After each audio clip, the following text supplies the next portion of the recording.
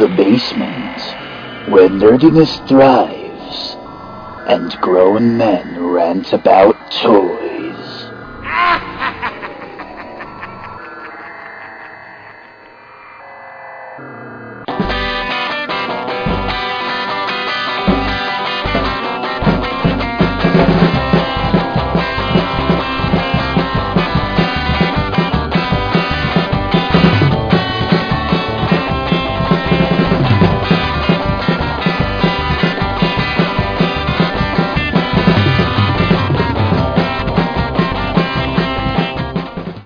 What's up, everybody?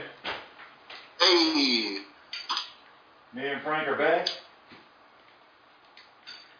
Back again with another episode of Fresh from the Basement. Basement Dwellers.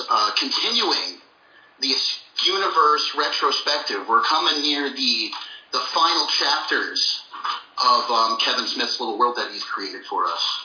Yeah, and for a while, I thought this was the final chapter, and I was actually pretty happy with it. One more time? For a long time, I actually thought this was the final chapter, and I was actually pretty happy with it. Yeah, I could definitely see that, and overall, I would say that this film was received positively, but I would say it had a very a rocky beginning when it came to like the talks in the pre-production of like when it was first announced that he was doing Clerks 2. I think a lot of people were very skeptical on how this could go. Yeah, I remember my earliest news of this was, God, about not too long after Strikes Back, and they were calling it Passion of the Clerks, which I thought was kind of stupid. I was like, I get the reference, but why? Yeah, it was more of like just a reaction, I think, just because the Passion had come out at the time, and that had gained a lot of controversy, that it seemed like, and a lot of people were taking jabs at that movie at the time, like there's the infamous South Park episode, so it is kind of like chuckle-worthy, but yeah, that was never going to be like, that couldn't have been the official title. Yeah, it just makes no sense whatsoever. And then the other one, was Clerks 2 Hardly Clerkin'. I thought that was fucking stupid. I was like, just call it Clerks 2. I mean, that's all it needs to be. You don't need to add a fucking subtitle to it. Just call it Clerks 2. And thankfully they did. Part of the enjoyment, I think, for a lot of fans of Clerks is the bluntness of it. You know what I mean? So it's like just calling it Clerks 2, not being really fancy with it, is kind of the best way to go, in my opinion. Yeah. Exactly. It was a question of, like, what were they going to do with the second movie? Because it's like they can't... A lot of sequels just retread what they had done before. I think a lot of people were curious about, like, what exactly can you do in the quick stop a second time around? And what I like about what Kevin Smith did with it is that he didn't need to answer that question. He kind of does away with it in the first half. It's kind of more of a question now that he has for Clerks 3, you know? Yeah, what are we gonna do? Which, from the way I look at it, just peeking in the lives of these characters 20 years since the last one, pretty much. Oh, almost 20 years. It's kind of like it's a reunion film of sorts, a little bit more so than Jay and Silent Bob in a way. Because Strikes Back seems more of like, now that we live in the world of MCU, it feels like more like that, where we're just bringing all the characters together. It's this big, large-scale story. This feels more like a high school reunion, where it's like you just came back to your hometown and you're seeing these guys again. Like, Dante and Randall don't go on these big, grandiose adventures. They kind of are just, like, sidelined. They're the main characters, but what's charming about them is in anybody else's movie, they would be the side characters. Yeah, it's very much where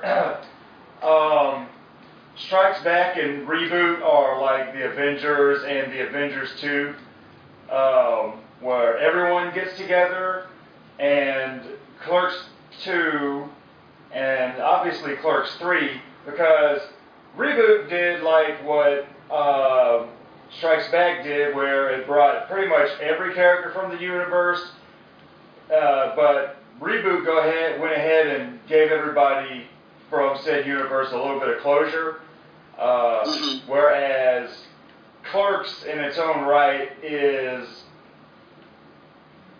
sort of bigger than that on a smaller scale. Like, you're going to have a smaller group of characters getting closure as opposed to a ton.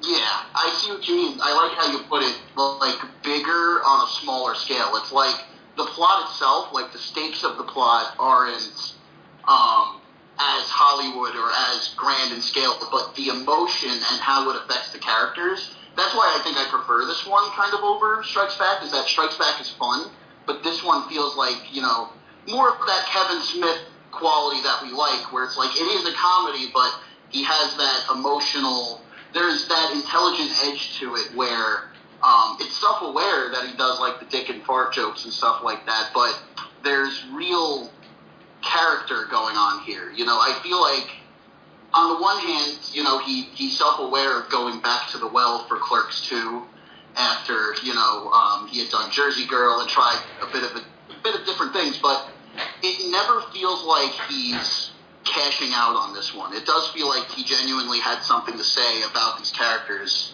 that have been kind of lingering on his mind for a couple of years. And, you know, it always goes back to, like, where he is in his life as well, which I find really fascinating.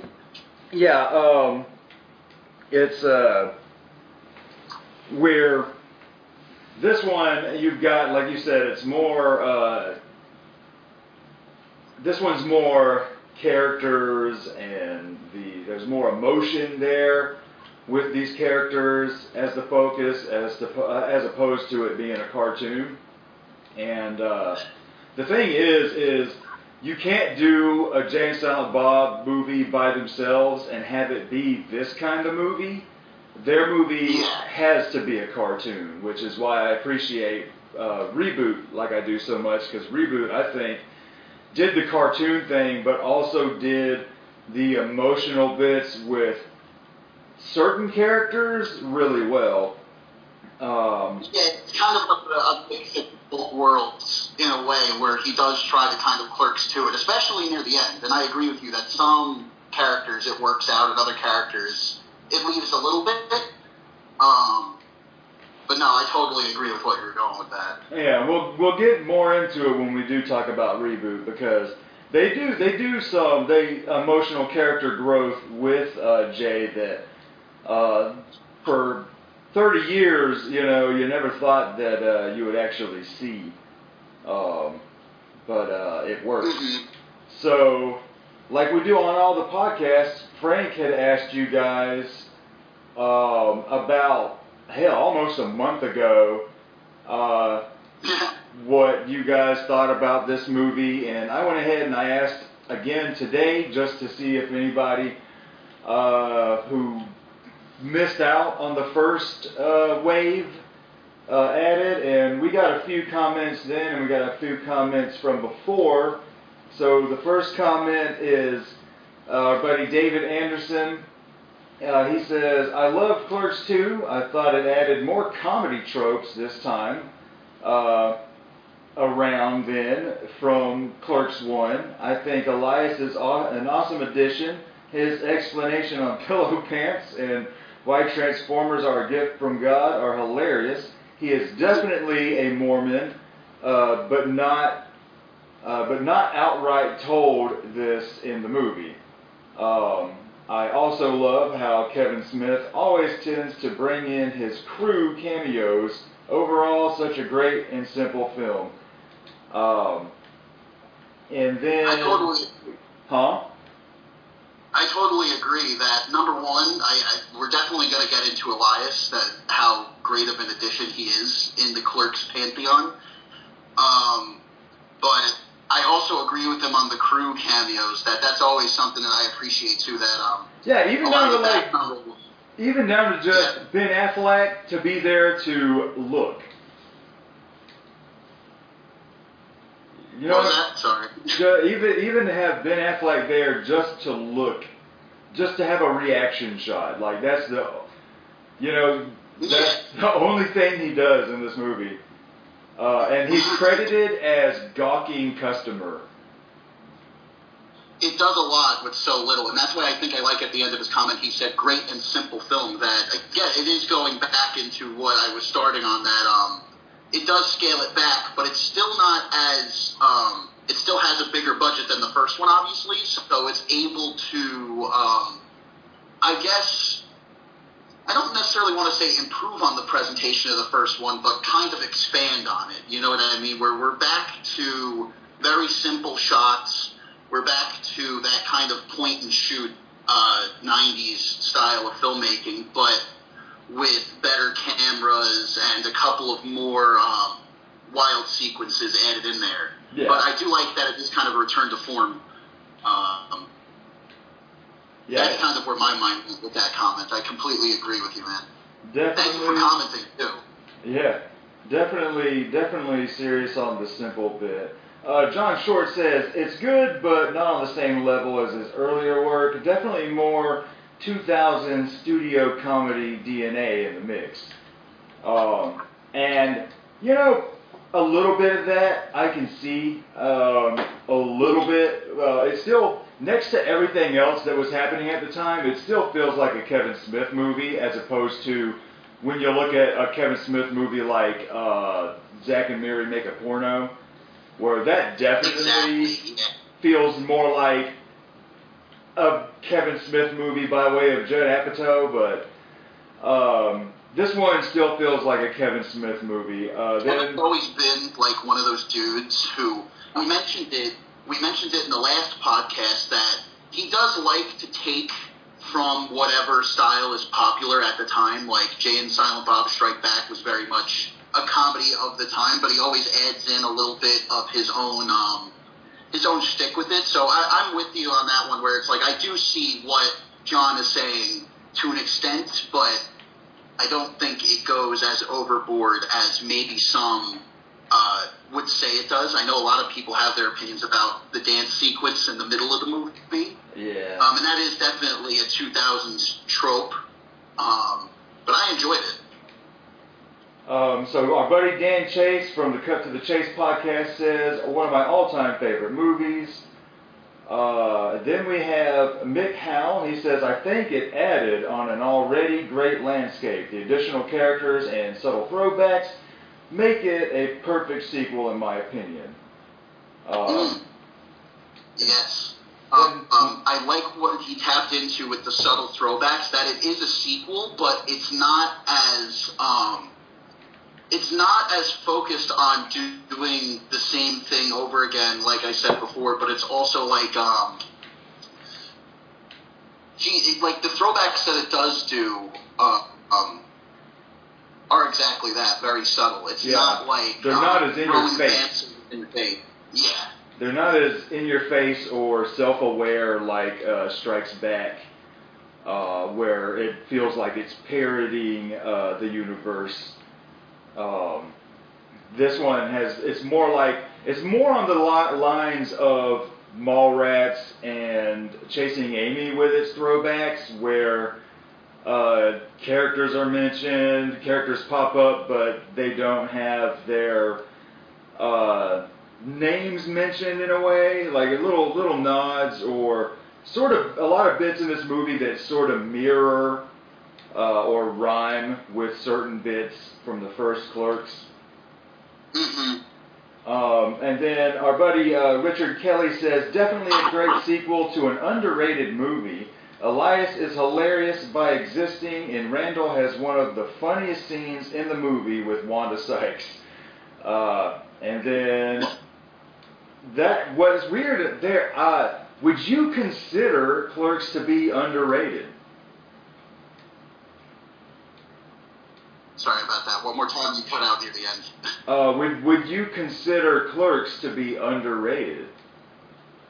I could see it being underrated. Huh? I think it's more of a mixed movie than underrated. I think the people who love it, like Dan Chase said, it's like one of his favorite movies of all time. And I could definitely see that. And I could also see how some fans of the first movie see how it could have missed them. Like, you know, I definitely could see both sides of this coin. So underrated wouldn't be the first word I would go to. See, he says this is a perfect sequel to an underrated movie, claiming or saying that Clerks 1 is underrated. I wouldn't say underrated. I would say it's very celebrated. Whereas I would probably say this one is underrated. And I think, I think when something is celebrated to the extent that the Universe is, I would say Clerks did start off very underrated, like back when it first came out. You know what I mean? Like, for a movie like that to go that far is a great accomplishment. So, yeah, it's more of a sequel to an underrated movie rather than an underrated movie itself. And another thing, too, that I think is interesting in going over the reactions of this movie is you have the people who are seeing this as a sequel to Clerks, and then there's more the people seeing it as just another addition, a sequel to the Universe. You know what I mean? And I think that is a little bit better of a way of thinking about it, because at this point it isn't just Clerks. It's a whole sprawling world where anything could happen. And I know that he went less fantastical on this one because it is a Clerks story, but you never feel like it's betraying the universe it has set up so far. Yeah, it's like I said, this universe works unlike any other movie universe, where you can have fantasy stories, cartoon stories, and very grounded in reality stories, and no one bats an eye. You can compare it to, like, discographies of, like, your favorite bands and stuff like that, because, you know, you have different albums for different moods, but they're all within the same artistic lens. You know what I mean? Yeah, especially like a band or artist that doesn't stick with one certain genre between albums. Mm-hmm. So that's a real interesting way to put it. So then we have Lacey Lou, Dan Chase's girlfriend from the Cut to the Chase podcast and Slumber Party Massacre podcast. She says, "Oh, I think I missed it, but you never go ass to mouth unless you're Dan Chase." Well, you didn't miss it, so yeah, you didn't miss it. Thank you so much for commenting. It's always nice to hear. And I laugh at whatever references get thrown my way from this movie. I think this one may actually be more quotable than the first one in many ways, because half the time with the first one, whenever I hear someone on the street who's not like one of my friends reference it, it's normally the 37 scene. Yeah. This one, I see gifs of it being shared all the time with, like, endless lines. There's the one ring to rule them all. Like, half of Elias's dialogue is, like, memeable. Yeah.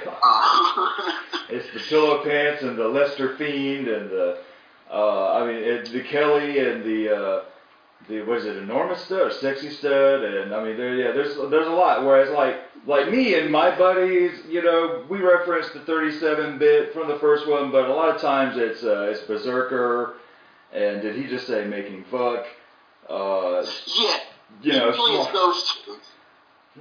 Other things like that. So then the final comment is our buddy Ryan Zalewski. He says, "I know I said this in the last one, but this is the first Kevin Smith movie I ever saw. I caught it on Comedy Central as a teenager, uncensored. Easily one of the best View Askew movies.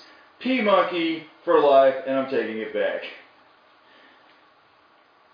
And so that was your comments. And if you want to join in on the fun, join the, what is our, is it just called The Basement? Yeah, so it's I probably should have just called it Fresh from the Basement, but I called it The Basement Fresh from the Facebook group. So if you look up The Basement and then Fresh From, we're sure to pop up. Yeah, hell yeah. So if you want to join the fun, just join that group. It's a lot of memes. It's a lot of little bit of movie discussions and shit. And we've added a little more traffic to it here recently than we have in a while, since we've gone back to this podcast. And shit, just to have fun. We'll do something like that when we start the meme group like that, we're basically like opening our door to the basement. When you join in, like, you're free to just join the discourse. You can post reviews of anything that you want. It's basically just an open discussion for whatever you want. I just like hearing what all of you guys are thinking, which is why I like that we started reading off the comments first, because it sets a nice it sets the stage for good conversation.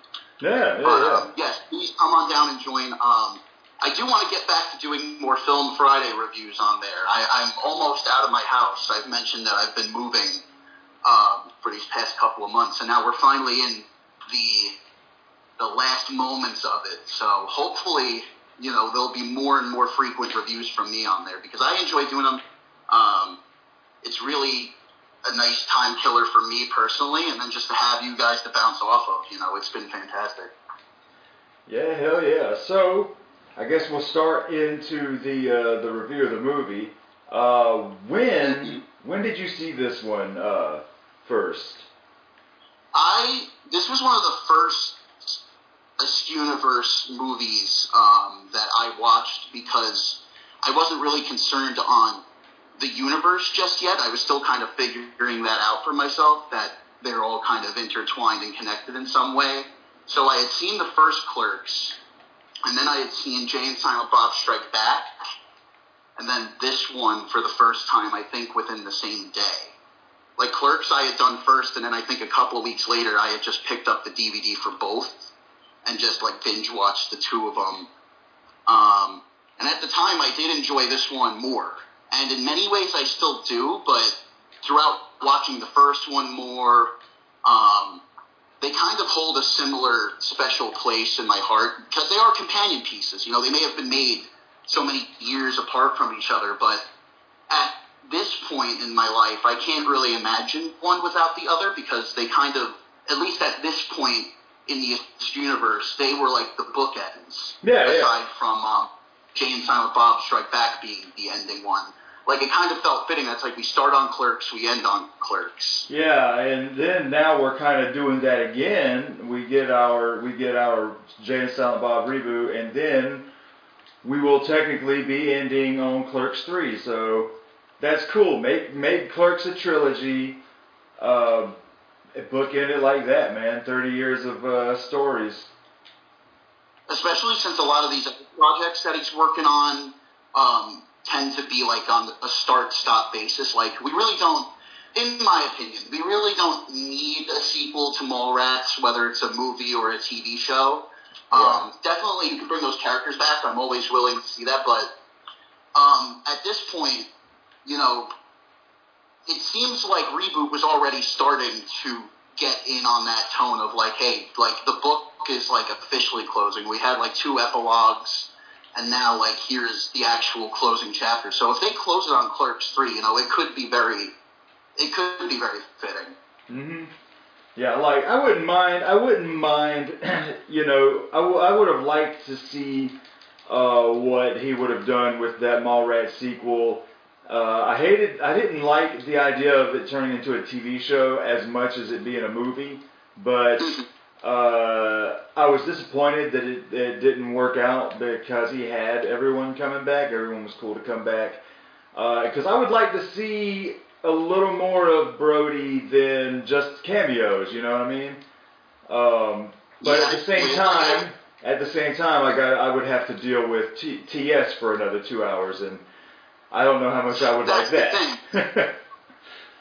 It would be very nice to see these things. That's the thing. I'm not like poo-pooing on it. Like, I would always watch it, but in terms of like what feels fitting, you know what I mean? Yeah. And once we get into Reboot and I start sharing my opinions on that, which are very mixed, it still feels like that was the right movie to make at the time. You know what I mean? That's his post-heart attack movie. In many ways, it has a lot to do with that. So, like I said, it feels like it's kind of like the beginning of like, here we go, we're finally pulling this train over. Mm-hmm. But the movie starts in classic black and white, which I enjoyed, until, what's it called? It starts off normal. We have basically a lot of the similar shots from the first movie of him driving to work. I like, though, that the color comes in the moment he opens up the shutters. Yeah, it's all black and white, and he opens the shutters, and the fire is colored, and it's like a weird, like, almost Sin City effect. Say what? It's like a weird, almost Sin City effect, where, like, everything's black and white, but then you have, the color. And to me, the fire effect always looked, like, pretty silly, but it adds to the comedy of the situation. It's such a funny reveal that, because I don't think it was it looks like imposed flames within the building. Yeah, because it's like, what I like is the fact that you drive up and everything's normal until he opens the shutters, and it's a full-on motherfucking blaze, but you don't see any smoke coming out of any of that building. No. There's like no indication that this fire has been raging for at least an hour or so, but I think that does add to the comedy as well. And he calls in the fire crew, and boom, all color comes in, and man, the place is demolished. And I like when Randall shows up, like nothing, Randall just doesn't notice any of it and just walks right in like he's going to work, and the fireman has to walk him out. He's just chewing on his gum, and, like, that's the thing. Nothing ever phases Randall, and that's something that I would love to go into with this podcast, is basically Randall's whole story arc of this movie. Yeah. It's funny to think that, like, because the first movie is definitely a Dante movie. He is our central character. He is the one that, and in many ways, we are still following him here, but I feel like the underlying, the real main character of the story is Randall finally growing up out of this childish malarkey, basically. Yeah. And it's very fascinating that in the behind the scenes of this movie, Jeff Anderson was really, like, the hardest one to get. Yeah. It really, he really is usually the hardest one to wrangle in when they do these Clerks things, which I find really funny, because these are, like, the movies that he's most well known for, but he always has to give, not that it's bad, but he always has to give Kevin a little bit of a hard time before finally being like, all right, I'll be in it. And I'm glad that it finally did work out. That was a whole big chapter of their behind-the-scenes documentary, is just getting Jeff to come back as Randall. And, no, seriously, it's like this movie wouldn't be able to work without it, because by the time you get to that jail scene near the end, it's like it all comes together. Mm-hmm. So that's kind of like the discussion I wanted to get started now at the beginning, because from frame one of Randall, like, you can kind of tell that from 1994 to now, nothing has changed. Yeah, he's the same motherfucker with no aspirations. What I like about Dante and that shot of, like, how the color starts coming in is, like, this is the reality dawning on Dante, that this really has been, like, like the past 30 years of his life, or like 25, 30 years. What's next? Where does he go from here? So I do right out of the way, out of the bat. It's demonstrating what I was talking about before with, we have a similar style of shooting, but with just that little bit of improvement to show that we're going into this new chapter of the characters' lives. Because it doesn't look as, and that's another thing too, it doesn't look as clean and squeaky as Mallrats. It doesn't look as clean as Strikes Back. It looks more like an indie film with studio paint. Mm-hmm. And I like it when Randall's sitting there and he says, "Fuck, now where am I going to bring chicks to fuck when my mom is home?" Yeah, like, that's his big concern. And again, it really does, like, it establishes right off the bat that's, like, this is these characters' biggest concerns, that they haven't left college, basically. And I like how the Talking Heads music kicks in from there. Yeah, what a great Talking Heads song. And just driving through New Jersey, checking out Pizza Hut. They put the Pizza Hut in frame as they mentioned the Pizza Hut in the song. Yup. And I think this was, like, my first real exposure to Talking Heads. Like, of course I had heard their music on the radio, but it was always something that you hear it and you don't really, like, pay much mind to it. But this song, Nothing But Flowers, I really enjoyed, and from there, like, it kind of sparked my whole fascination from there. Oh, they did this song, they did that song, and, you know, ever since they've become one of my favorite bands. But it's sad. I am not this movie. very familiar with Talking Heads. I don't know. I don't really know shit. I actually don't have a single Talking Heads album.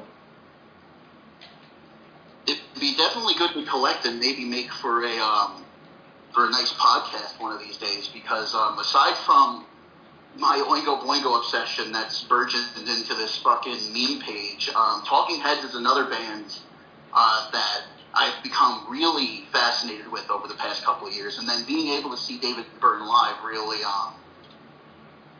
took it to the next level for me personally, you know what I mean? So I could, there's certain bands where it's like I could talk about them for hours. But aside from that, I do like, you said, the editing where this was a Pizza Hut, and we see it. The whole sequence is just really good, because it's, again, very simple, but it says a lot about what our characters are going through at the time. And again, they really did pick that right song, because the lyrics also reinforce it. Yeah, and I like that the song is about these things not being there anymore and how he misses them. Yeah. But there's flowers. It's basically, it's weird because others, like, you know, there's it's very much an anti-version of that. What's that song? They mowed down a forest and put in a parking lot or something like that. Yeah. And what the fuck is that damn song? I know Counting Crows does a version. The Paved Paradise song? Paved Paradise, yeah. That shit. Build paradise, put up a parking lot. That's what it is. And see, it's almost like that, but the reverse side of that, where like he's talking about how there's nothing but flowers now, and this used to be a Pizza Hut, this thing used to be there.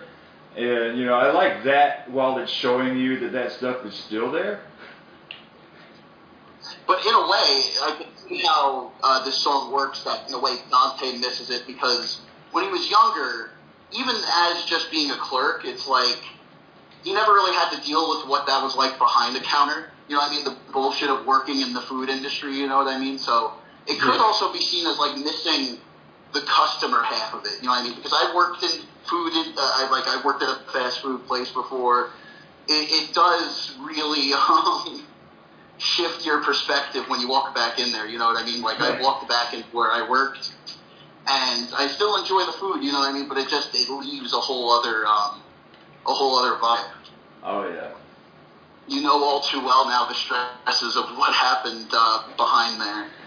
Yeah, so he picks up Randall, and Randall just hops up on the hood, walks across his hood like a fucking asshole.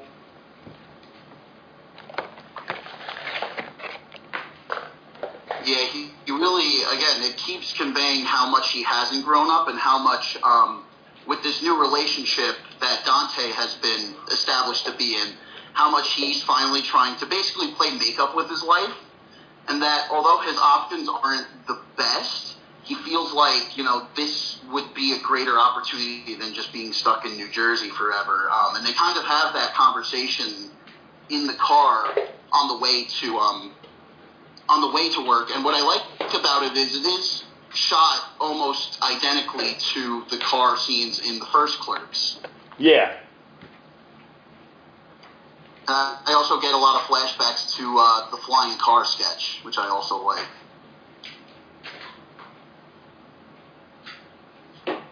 And so when they get to movies, I like all of the shots that mirror the opening of Quick Stop. When he's opening Quick Stop in the first Clerks, and how he's opening, you get the coffee in the filter, it's just showing you shit that he's doing to get the damn morning started. He chops that fake ass egg, throws it on the damn pan. Another thing I like about number one, using movies is great because now it's been established for a bunch of different movies now that, like, it's a way of, again, keeping it in universe, but still keeping it on that smaller scale.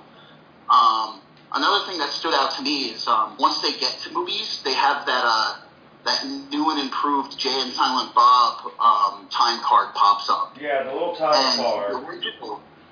The original Clerks was full of those different chapter cards, basically, as transitions into different scenes. Yeah. And something that seemed very odd to me, it's definitely more of a nitpick.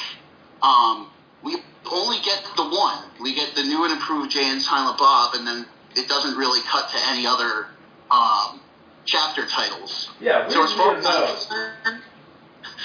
far as I'm concerned, this whole movie is the new and improved Jay and Silent Bob.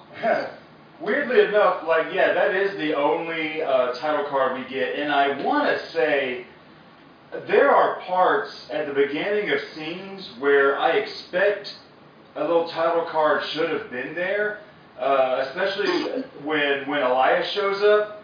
There should have been a title card there when the whistling starts, and I'm wondering if he had planned it and shot these scenes and edited them to have certain little title cards, and maybe they told him to take them out, or maybe he took them out, but he left the Jay and Silent Bob one in just because maybe he felt that it had to be in there.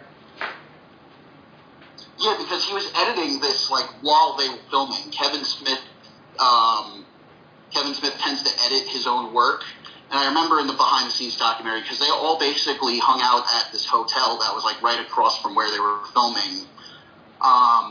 So it could have very much been a thing that maybe he had it edited and the studio could have been like, it's a little corny, but for some reason they let that one go. Or, maybe he just, editing late into the night, you tend to forget some stuff. Maybe it was something that just... He forgot to put a couple in and said, fuck it. It says my fucking, just to cut off for a second, it says my Zoom call is going to cut off in less than a minute. So we might want to cut for a second. Damn. I guess they have like a time limit going.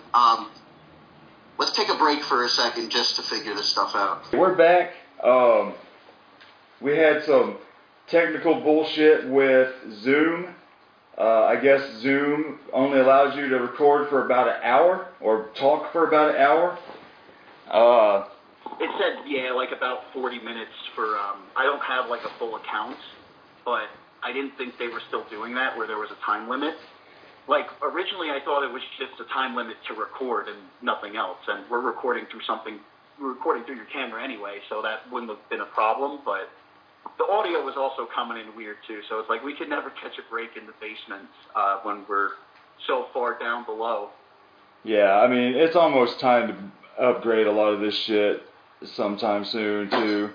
But anyway, what the hell were we talking about? So sorry if... They were driving to work and we were talking about the Talking Heads song, and then by the time they got to movies, where we discussed the... okay, we were talking about the title card. Yeah, so Jay and Silent Bob show up, and apparently Jay's story, so we get, is it Ethan Suplee? Is that his name? Yeah. And I want to say... Good as hell, by the way, since Mallrats. So, he's credited as weed buyer or something like that, but I wonder, could it be him playing that same character from Mallrats, Sailboat Kid? I always just assume, it's nice to just figure that it's him, because it doesn't have any bearing, you know what I mean? But yeah. Let us be reminded that Ethan Supplee's character in Mallrats is technically supposed to be Scott Mosier's character from Clerks anyway, so the whole thing is this is one of the few weird holes in the universe, is the ever-changing Willem Black. Yeah. Because he was the snowball guy in Clerks, and then, what's it called? It's the same name for Ethan's character in Mallrats. So it could easily still be the same guy, it really doesn't matter. I just love the hell out of the scene because they're still selling weed even after they're completely sober, and they've completely turned over a new leaf and became like born again Christians, which actually makes a lot of sense after the events of Dogma. Yeah. Now that they've seen this shit is for real. Yeah, exactly. It's like you have no reason to doubt, so might as well. And it says they were caught with a deplored airbag. Now, supposedly, that is Jason Mewes' true story of when he went off the wagon so far. Supposedly. Yeah, I remember Kevin mentioning that at one of his shows or like one of his podcasts that that's a true Jay Mewes story. So it is kind of funny that they were able to incorporate it into Clerks too, where enough time had passed from Jay Mewes' more darker period where like they could turn it into something comedic. Yeah. And I like how the kid who Ethan Suplee is with is like, you know, he looks like 15 or something like that. It's like, I don't know who these two characters are or what their story is, but he's like bearded and getting to like jacked Ethan Suplee. Like he's kind of in that transitional period where he's not as huge as he used to be, but he's getting those muscles. And then there's just this kid. Yeah. So like, I kind of want to know what's going on there. Yeah, I like it when it shows them and they're jamming King Diamond, and yes, they're just fucking jamming out. This was like a big introduction, not only to Talking Heads for me, but also my love for King Diamond, because that Welcome Home song was stuck in my head for weeks after seeing this movie. So of course I immediately went and did my research. Yeah, that was a great addition. It still keeps that berserker tone to the movie. You know what I mean? Yeah. Fucking King Diamond kicks ass. Love the dude's voice. But yeah, I like it when the dude says, "Let me get a nickel bag," and we get $15, little man. Put that shit in my hand, and then he throws in a nong nong nong nong nong nong. That shit. I do kind of prefer that one, but I wonder, because he originally goes right into Jungle Love. Perhaps it's because this time around they didn't have the rights to the song, so he kind of had to just go back into another Jay Mewes bit. Yeah, and the dude's like, "What the fuck is this?" And he's like, "Man, he likes to sing. Come on." And he's like, starts talking about the holy fucking Bible, son. He's like, "What is that? A fucking Bible?" Hey, it's the holy fucking Bible. I remember when this had first came out and I had seen it, a dude that I knew when I worked over at Cessna back in the day who was a big fan of this shit.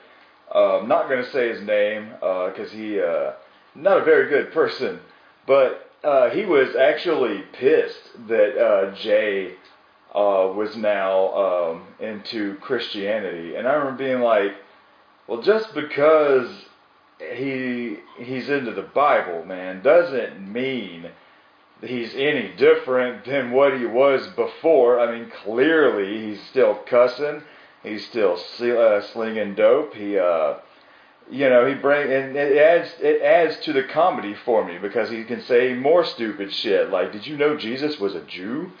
Yeah. There's some weird shit in this book. It feeds more into his naivety.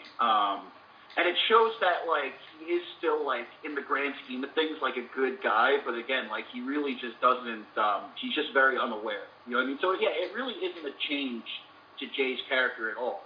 Yeah. I agree with you that it adds to the comedy that there is no change, but he believes himself to be, basically, like they said, new and improved. Yeah, and it's almost like, he's not really doing this for the right reasons. It's more like he's doing it because he thinks it'll help him, because he thinks that because other people have done this, that he can. It's almost like a Cartman kind of thing, where he thinks this is what people would do to stay off drugs. Because, I got off drugs, became a Christian, and actually changed my life. But he thinks that, you can just claim Bible and it all goes away. Yeah, it just cleans off everything. So what happens after this? Because I know that there's a conversation going on in the movies, because I know they have one of those window gags where Jay and Silent Bob are like pressing their ass against it or something. Yeah, so or their faces. They first walk in, and God, what are they talking about? I think they're really just talking. Yeah, you were saying?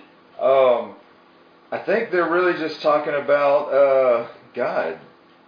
I really don't know the first. I can't remember. We just turned this movie off like an hour ago.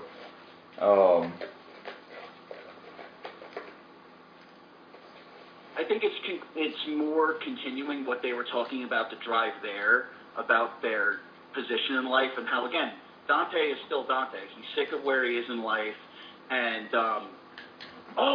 Randall actually says something pretty creepy in this moment, where he alludes to, like, taking, like, schoolgirls there to fuck on the counter or something like that. Oh, yeah, because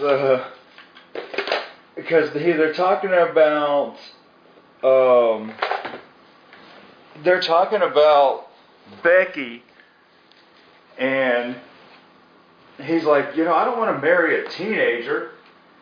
And he's like, well, we have these barely legal girls, no.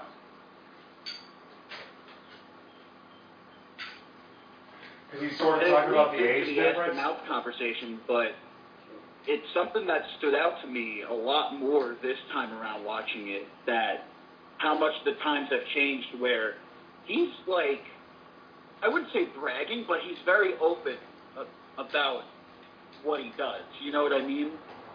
Yeah. It leads into the classic ass to mouth discussion, so that's, I think, another reason why it stood out to me this time around, because a lot of people quote the ass to mouth scene. I think it's one of, I guess you could compare it to like the 37 Dicks moment. You know what I mean? It's raunchy, disgusting sex talk, but done in a very colorful, witty way where the characters are like bouncing off of each other and stuff like that. But the whole time I was just like, wait, could we rewind for a second? Because that's exactly how I put it. It's like we have a bunch of these barely legal teens who are just like itching for, because he has a car, basically, I think is what he says. Yeah. Because doesn't he mention that like his car was like shut down or something like that, or something happened to his car and that's why he had to go in with Dante that day? Yeah, because he's like, why don't you ever drive? He even mentions that when they go on the little go-kart ride. So Elias shows up. I don't know why all this is starting to escape me, but it's funny, right? Yeah, you watch it and then it immediately like kind of rearranges. I love the music that they play when Elias shows up. You immediately see, like, number one, he's a guy in his own world, kind of like the two Clerks, but to a completely like other kind of craziness where they're like grown teenagers, the Clerks, right? But like Elias is a little kid, straight up. Yeah. Yeah, Elias is barely ready for the prom. He's like that young. Like his character's got it. No, he says he's 19, doesn't he? What was that? He says that he's 19, doesn't he? Yeah, he's 19, but he acts like he's basically like 10, 12 at best. Because he's obsessed with the Transformers. It also is just because like it's clearly like his sheltered life and his upbringing and stuff like that. I like what was said in the comments that's like, yeah, he does have a bit of that Mormon vibe to him. Very weird anti-social character, but again, there is, much like Jay, there's that naivety to it though, where the stuff he says, like, it comes out of his mouth so casually, and he's so unaware of what the craziness is. Yeah. Again, back to Pillow Pants, where that's just, that is normal. That pussy trolls exist. Yeah, like I like that they don't really mention what religion his parents are in, because it could be hardcore Pentecostal, it could be hardcore Mormon. It really doesn't matter, because there are a lot of people like him in real life, and I've met and known many before. I've worked with a few in my life, and it is weird, man, when you hear some of these people talk with the kind of stuff that they were taught. But what I think is funny because is it's not really their fault either. Again, it's just like how it is, and it's fascinating. Like, and again, I like how Kevin Smith taps into that with his writing. That it's like we've all been in these kind of conversations before, where again, it's like there's nothing really wrong, but it's like just that fundamental difference between the two of you. You know what I mean? And I like how, especially when they do get into the pillow pants discussion, like they even go as far as to like buy out the music from The Shining to put in the background, just to emphasize like the distance between everyone else and Elias. Yeah. So when he shows up, it shows you that he is just a very happy person with a very happy family, and Randall clearly doesn't like him. But what I like about him is the fact that, yeah, you see how weird his upbringing is, but they make him a very likable character. He has a lot of funny shit to say, and there's a charmingness to Elijah that I think really works with these characters. And like in the comments section, we mentioned he's a great addition to the cast, and I actually can't wait to see him return in Clerks 3, because the way they do this, when with the original Clerks, you have Randall and his rants about Star Wars. Well, now you have rants about Lord of the Rings and how this kid loves Lord of the Rings. Fucking Randall hates it. Talks up Star Wars, but the Lord of the Rings fans are talking shit about the prequels. And so what I would really love to see is, and then he mentions Transformers as well, how he's such a big Transformers fan. I would really love to see in Clerks 3 them talking about how shitty those Transformer movies turned out to be, and how shitty the Hobbit trilogy turned out to be, and how shitty the new Star Wars movies wound up being as well. Because there's been a lot of Lord of the Rings, a lot of Star Wars, and a lot of Transformers in the past 15 years since this movie came out that I would like to see them get into a rant about. And it's like they're all on equal ground now. That's what I agree with you that Elias is, I think, the biggest sell for me when it comes to the new Clerks movie. That, number one, Trevor Furman, I think his name is, like, he's not really an actor. He had worked with Jeff Anderson before on an independent film that they had done together, and that's what kind of influenced Kevin Smith to bring him onto Clerks 2, because he liked what he saw. Now we get to see an even older Elias amongst even older Clerks, and I really hope they do tap into the modern Hollywood franchise, because, yeah, they've all returned. They've all pretty much flopped, depending on who you ask, so it's perfectly right and it's got to be, like, somewhere in the opening scene, you know what I mean? It can't be Clerks without some Star Wars discussion. Yeah. And I do really like how Elias is kind of like this face of the new generation for them. Like, there is this disconnect, but at the same time, the sad fact is he's like one of the few people that kind of makes sense would get along with Dante and Randall, you know what I mean? Yeah. Dante dreams of more, Randall has no ambition, but like they're kind of like, again, societal rejects. That's why they're working at the movies, you know what I mean? So it takes, this out-of-touch person completely, several years out of their league, to kind of make this connection. And by the end, there is a fully formed friendship there that forms, especially between him and Randall. Yeah. Let me stop you there. I need to just try and figure out this audio, man.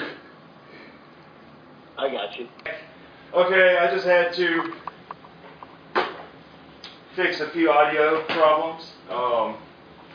So it's sorry been for that. Quite a day, Basement Dwellers. Let me tell you, the audio has been pretty crazy this time around, more so than ever. But what does happen next in Clerks 2? We were talking about how with Clerks 3, I am excited to see Elias come back, especially now that he's older now too, so he's more experienced. We can see how different he's become, but also how similar he's been. So yeah, he's definitely my main selling point on Clerks 3, because he's probably my favorite character of this movie. Yeah. Every time he shows up, I don't think he has a bad joke in the movie. Yeah, so at this point, so I believe Becky shows up, and yeah, because the ass-to-mouth conversation, she hasn't even gotten through the door yet, and Randall's already reeling her into this madness. Yeah, because Randall's talking about how these new younger girls are all into ass-to-mouth, and asking Dante if he's ever gone ass-to-mouth, and he asks Elijah, and Elijah's like, that's gross, da-da-da. But yeah, she comes in, and he asks her, and she's like, I haven't even put my purse down. But yeah, he's talking shit at first, because she gets out of her car, and Dante notices her and waves, and he's like, what the fuck, man? You know she's coming in here. Why are you waving at her now? But she comes in, and you can already tell that something is up between the two of them, next to this new supposed perfect life Dante is about to have.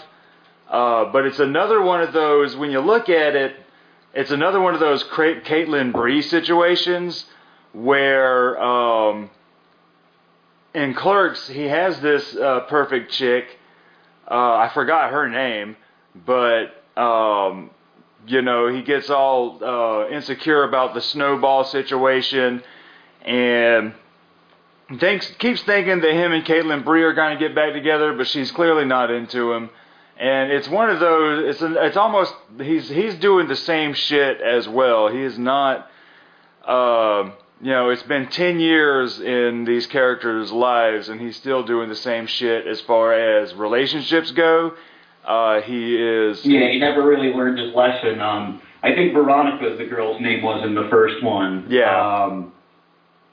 That they were really a good thing together. But yeah, he kind of gets obsessed over this secondary woman in his life until it becomes all he could think about. Yeah, so. Because this new girl, played by Kevin Smith's wife, God, what is even her name? In the movie or in real life? In the movie. Oh, Jesus Christ. Was it Emma? Yes, I always just remember her as Kevin Smith, as Jen Schwalbach, basically. Yeah, Saz just said Emma, so I believe it's Emma. Yes, it is Emma. But yeah, so what I do like with what they do here is they could have made her a bitchy character who is just controlling him, and they sort of allude to it, but they clearly show that she really does like him. Because she doesn't do anything remotely horrible to him at all. She's actually, she makes the little joke about, I got to think for you, no, but it comes off more as she's teasing, like she says when she does it. So I do like the fact that they don't make her a stereotypical bitch that wants to control him. She's clearly wanting to set up a life with him and, you know, get a house from there with her family and stuff. And fucking everything's basically got to be really nice and easy for him, but he doesn't want nice and easy. He wants a little bit of chaos in there, which is another reason why he can't get rid of Randall, because he needs that chaos in his life. He needs a little bit of uncertainty and shit like that. And he doesn't know this, but he eventually learns this by the end of the movie. But I do like the fact that she's not a stereotype bitchy girlfriend, and who the worst thing she does to him in the movie is when, you know, she catches him making out with Becky. You know, she hits him in the nuts and smashes the cake in his face, but it's well deserved. So yeah. So I do like that aspect about it. You know, you can clearly see that, you know, they might not work down the road. Who knows? We haven't seen these characters together before or after, so who knows how it would have turned out. But like I said, I do like that, you know, she actually is a little more three-dimensional than just there to be a bitch. Yeah, it's like she's kind of inadvertently or unintentionally controlling. You know what I mean? Because Dante is so aimless that he kind of feels like she's this controlling figure in his life when really she's having the time of her life. You know what I mean? She's excited for all this. She's nothing but supportive. She doesn't talk, like, she comes and visits him at his job. That, let's be real, like, a lot of women would probably be very judging of, you know what I mean? But, yeah, I do enjoy that it's a little bit more realistic than the typical villain role. I would say the character is a little bland at times, but she, again, serves that purpose in Dante's life that, again, he has this out. This could actually work out really well if he just got out of his own head and just went for it. But it's like you said, he's kind of self-sabotaging his way because he doesn't know what he wants even now. And he's never really aware of it, so subconsciously he's always kind of sabotaging his way out. It's like you said, he can't live without Randall because in many ways Randall is that little devil on his shoulder, or that side of him that he always kind of wanted to be, that assertiveness, that I don't give a shit kind of attitude. So yeah, I think it really works out for Dante's arc in this, and it makes more of the repercussions fall on him rather than having her be a villainous person where you can point the finger at her. Well, it's like, oh, well, she wasn't really that great anyway. It's like, no, all his actions, like it is nice that he ends up with Becky at the end, but let's not forget that he still did something really fucked up. Yeah, he cheated on his girlfriend and got a girl pregnant, and fucking instead of doing the right thing and ending it when he should have, he basically got busted. Because that's the thing, he admires, like Randall is childish, but he's assertive, and although he's not friendly with people, he's very direct when telling people to fuck off and stuff like that. Dante's the complete opposite of that. That's like if he has a problem with something, like, unless it's Randall, you know what I mean? Especially with women, he's not very vocal, and that's kind of been the kind of crux of his whole character since Clerks 1, is that he's so undecisive that he can't even really form thoughts with himself, let alone explain it to his significant other, which leads him to make these decisions and do these things that just put him in these awful situations. Yeah. And I like that by the end of this movie, he does learn a lesson, and he does actually start to begin a new life for himself in a way that he didn't imagine, but allows himself to have what he needs. It's like you said, he doesn't need that chaos, but it needs to be that controlled chaos. And it's kind of surprising that the idea at the end does come from Randall. So it takes the chaos to kind of bring him into that happy ending that he needs. Yeah, hell yeah. So, it's well done, Kevin. Like this might actually be one of his best scripts. I would love to get a copy of it and see like maybe what was added and taken out and stuff like that. Kind of what we were talking about before with the chapter cards and stuff like that. Like what could have been in there, what maybe was studio decisions, what what was Kevin's original vision going to be. Yeah. So we have at this point it's really weird because I actually felt this way with the first Clerks, where everything felt like little short vignettes or little short scenes, where this movie kind of does that too, and I'm kind of remembering things out of order, just like I did with the first Clerks. But there's a little more structure here, but I'm still having trouble remembering things in order. So there's the bit with, he pulls out the onion ring and he says, "One ring to rule them all," and we get the funny ass little bit with there's only one return, and it's not of the king, it's of the Jedi, and you have the other Lord of the Rings fan. I love that scene, them going back and forth like that. Oh, I'm Anakin Skywalker. And then when they're talking to Elias, or when Randall's talking to Elias, and his whole explanation on how he just heard that they're making a live action Transformers, and how God made man and man made Transformers, that it's okay to like it. Well, what's so funny is there was a church I used to go to back when I was about 13, and when I was starting to be like, yeah, I don't want to go here, I was never into Pokemon, but there was a lot of people that I was friends with there that were, and I remember the lady up there, she was the youth director, and she was talking about how Pokemon was evil because the characters evolve and it promotes evolution, and I was like, it's a fucking cartoon, I'm like, it's such a stretch. Yeah, I'm like, let people enjoy their fucking cartoons, Jesus Christ.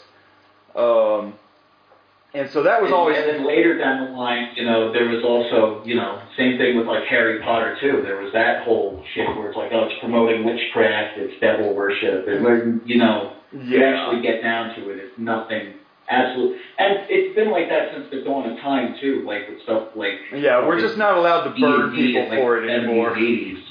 We're not allowed to burn people for it anymore, so... Yeah, it's exactly like it's always been, but thankfully without the torture.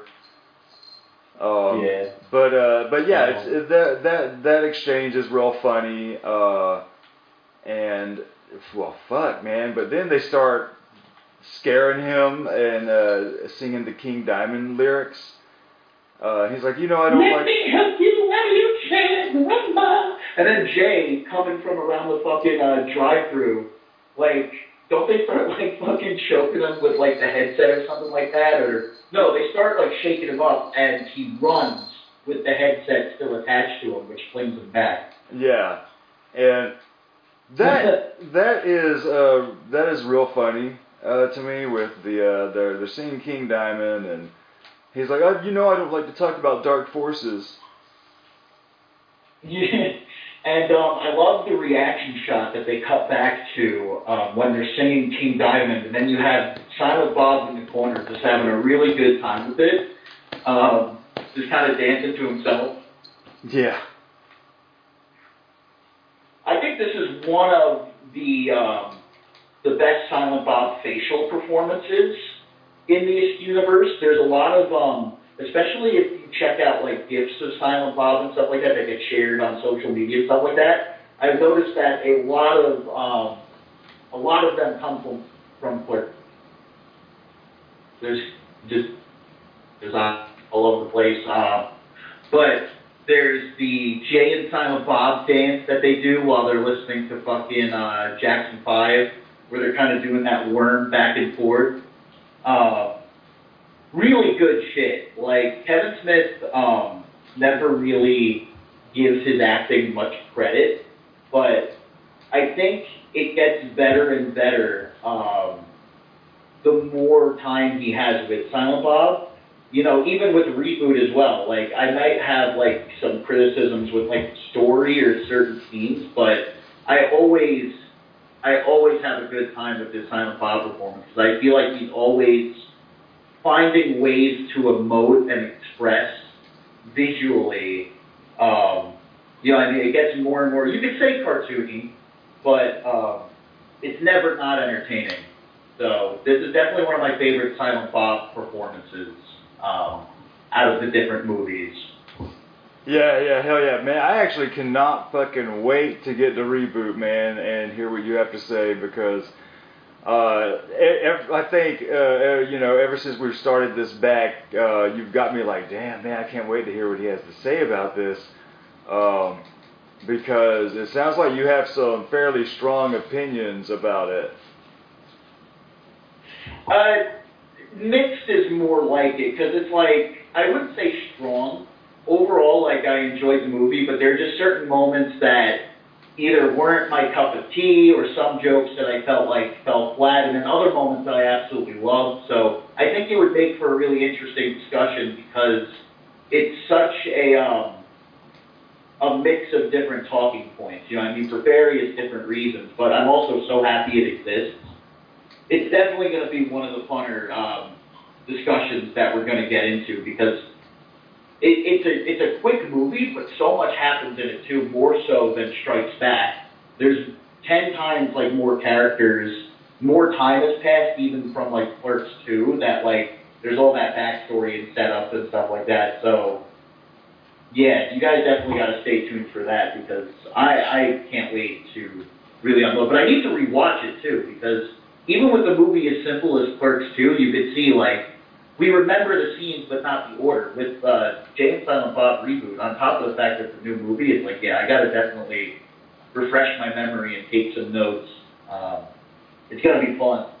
Yeah, hell yeah. So what happens next? So I believe that, so Dante's girlfriend shows up, and they're making out on the swing, and they're just talking about, you know, getting ready to move the next day, going to Florida.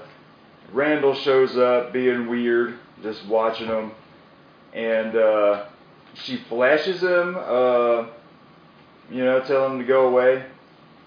And he's like, why did you tell him, well, why did you do that? Now he's going to think that you want to have a three-way with us. And yeah, so Randall walks up after she goes away and says, I think your girlfriend wants to have a three-way with us.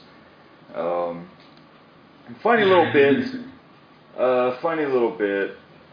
Then we get so he walks into Becky's office, and she's looking at something, and she's just like clearly distraught. She's like, fuck, or oh shit. And he walks in there, she's trying to hide it from him. And they're just talking, and fucking, so is this the same time he starts doing her nails? Yeah. And this is apparently like an average thing that they do with each other. So if the sexual tension wasn't already there, by the way, I think Tarantino came in for this part, but it's already set up right off the bat that this is kind of the real relationship that's being established. But Becky also establishes this thing that she doesn't believe in romantic love. Yeah.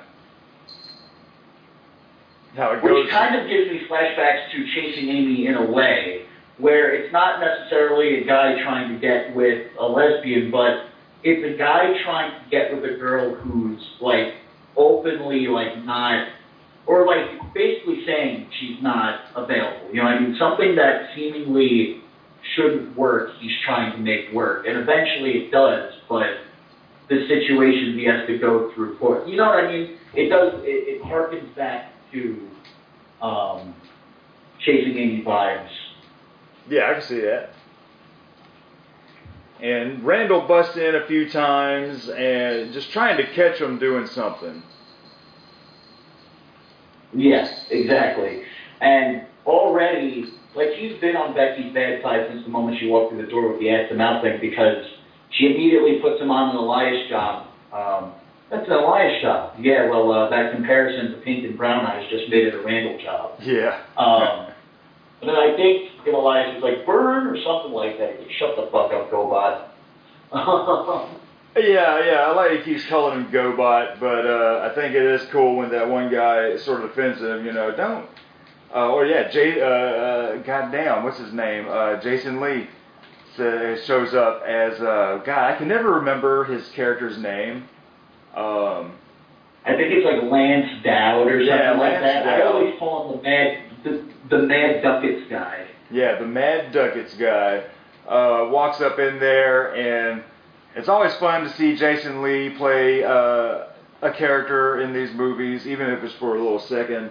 And so, weirdly enough, it is sort of a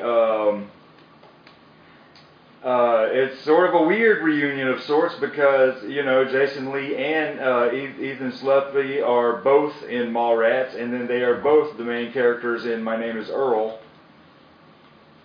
Which is funny that I just realized they're both in this movie together. And My Name is Earl actually has a really big impact over the filming of this movie, because it's not like a huge change of things, but like the character of Lance Dowd, when Kevin Smith wrote it, didn't have the mustache and sideburns. And I think he tried to convince Jason Lee, like, hey, can you get rid of that? And they were in either the middle of filming or they were about to come back for another season of My Name is Earl. And I think the way he put it to Kevin Smith was like, dude, this is like my identity now. I can't get rid of Earl. Yeah, and then, you know, he might have been contractually obligated to keep the mustache and sideburns instead of shaving him off. It works better too when he puts on those douchebag sunglasses and does the finger guns. Like, it's such a small scene, but it becomes such a memorable thing, because then he's also, we find out that he's pickle fucker. Yeah. Goddamn pickle fucker. Had to take a bite of it. And then there's the fucking, damn bro, this shit tastes like piss and flies. Yeah, so yeah, they slap, man, oh god, it's so gross. He scoops ice out of the piss urinal, and he fucking throws flies on the burger, man. It is so gross. And he hands it to Jay and Silent Bob. They're like, yeah, we got some free food. And they're straight up, he's just chowing down on that shit. But I do like how Jay is just like, he's just still eating it, you know. He's like, this shit tastes like piss and flies. As if like, damn, number one, you know it tastes horrible and you're still eating it. And then, how do you know what piss and flies taste like? Those two distinct things. He buys it and he's just like, yeah, no, I'm probably not going to like it though, am I? It's such like, the whole scene, he just showed up just to see that they're working at the movies. Yeah, because he's doing so great. It's what you mentioned before. What's up? Because he's doing so great. He was shit on in high school with everybody, and he made it, and he fucking sold his little company to Amazon and made all that money. Just wanted to go in there and see how shitty these people that used to make fun of him are doing. So, yeah, I like that. It's one of the more memorable cameos in there because he actually has like vocal lines. Because we have cameos from Ben Affleck where it's just a look, like you said before, and that's all it is. But for some reason, or maybe he gets like one line, but it's very little. This is an actual like whole sequence. Then there's the Wanda Sykes sequence as well, which I love. Yeah, so coming up, we have Randall messing with the movies internet, which I do like is still there from Jay and Silent Bob, and he's setting up Dante's Going Away President, which is a donkey show, a traveling donkey show, and he's telling Elias, and Elias is like, no, that's bestiality. Oh my God, Elias. What I like is Elias is clearly sheltered, but being around Dante and Randall is allowing him to see more of the world, even if being around Randall is showing him things that maybe they all shouldn't be seeing. Yeah, things that may be illegal in most countries. Yeah. But I do like the fact that Elias is, he doesn't want to be a part of it, but he's still like, sticking around. Because at the end of the day, these are still like the closest thing to friends that he has, and Randall takes advantage of that. He knows that like he could blow it, but if he just twists Elias the right way, it'll all work out. And he's always trying to convince Elias of what he's doing is like the coolest shit ever. Yeah. And it's that smugness, it's that confidence that Randall gives off. That like I feel like Jeff Anderson's performance never misses a beat. And same thing for Brian O'Halloran too. That's the thing is that our main characters, aside from Becky, like they aren't mainstream actors, and they're carrying the film really well. And then Rosario Dawson being the one, because she kind of became the face of all the posters and stuff like that.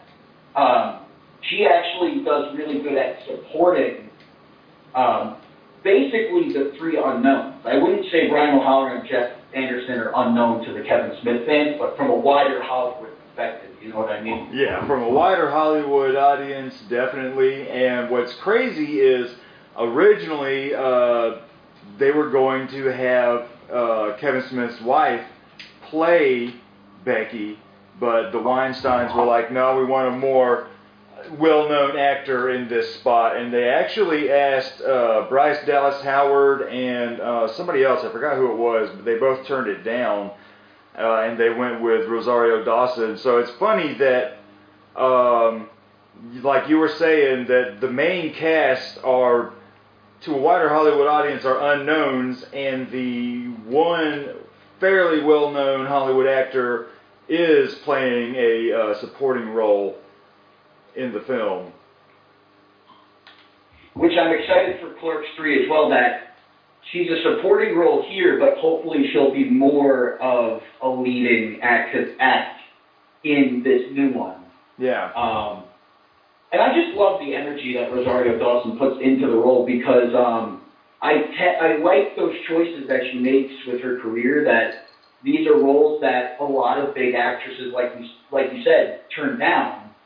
And she kind of just gives it a go because she just wants to see the challenge. You know what I mean? Like, this was around the same time she was doing, like, Sin City.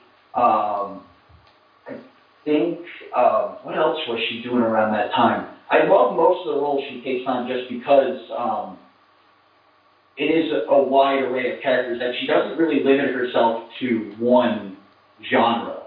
And I think I can't really imagine any other character playing this role. Because even in like the blooper reels and stuff like that, you can tell she's just having fun with the whole process. So yeah, I think they really lucked out on getting just the right mainstream actor to be in a more prominent role. Because it's a tough thing to do, man. Like, if you pick the wrong face or the wrong personality who doesn't, like, mesh well with the project or isn't as passionate about it, you know what I mean? It's like you could tell immediately it can go right downhill. But she matches them in charisma and stuff like that. And I don't know, man. I'm so happy that she continues to collaborate with Kevin Smith, because, like, she rocks at reading his dialogue, man.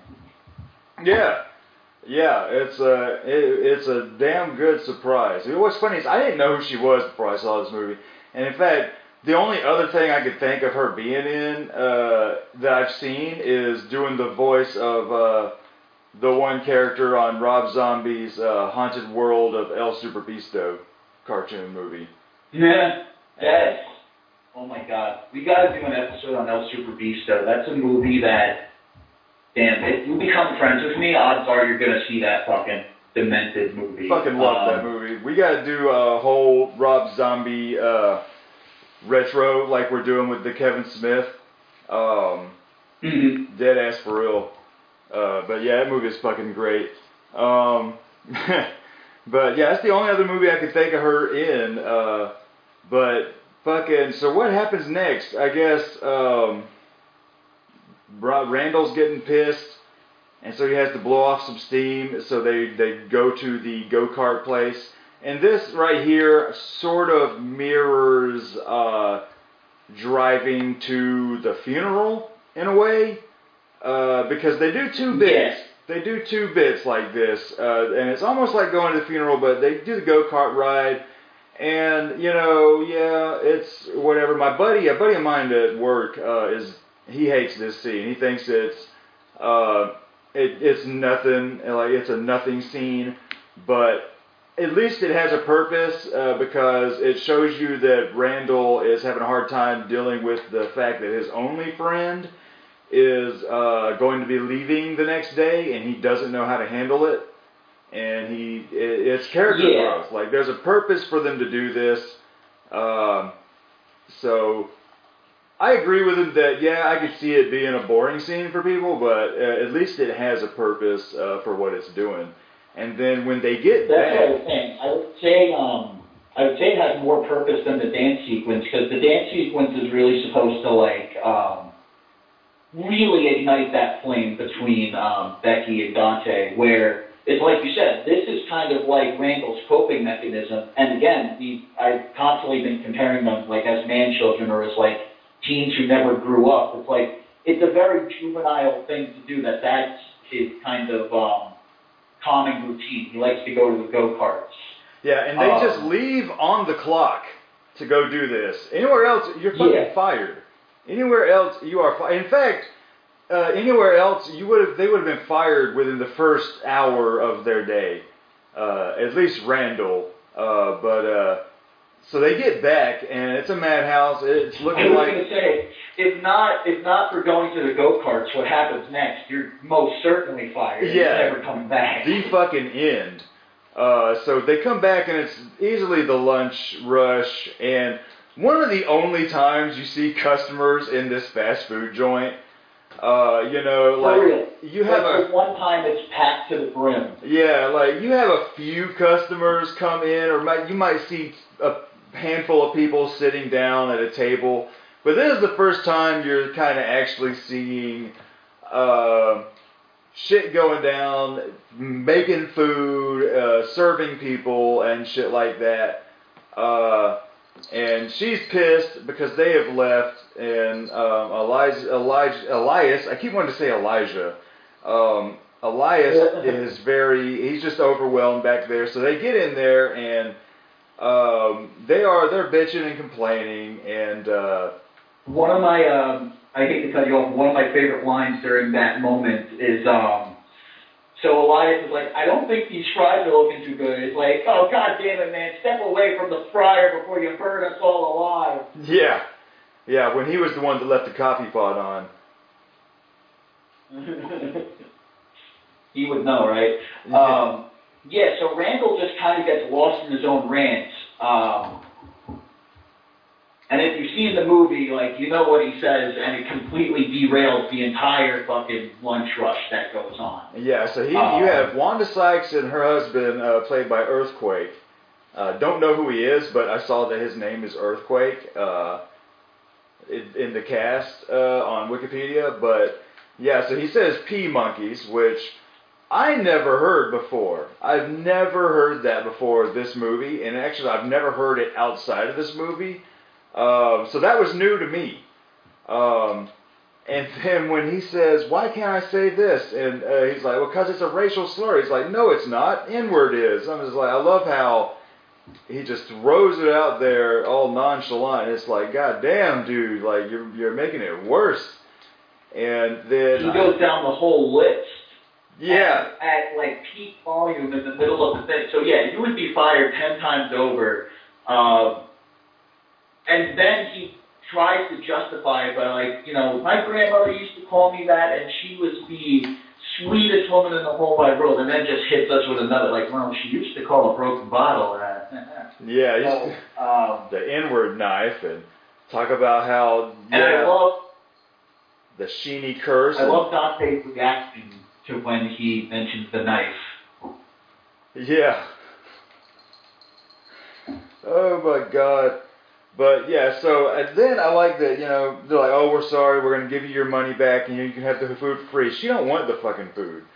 But her husband clearly does, and he's still trying to take the food, and he's all, I'm just going to take the food. He goes, why can't we take the food? Can't taste racism. Yeah, you can't taste racism. That shit was fucking hilarious. But yeah, so the customers clear out and Elias is cleaning up the mess. But we got to talk about the pussy troll bit because he's like, you're a virgin. And what's so funny is like, you just now realize that this man is a damn virgin. Like, you've worked with him for like a year and you haven't, I'm sure that there's shit that has come out of this kid's mouth in the past year that should have raised that flag. But I love it. He says, well, we can't because of pillow pants.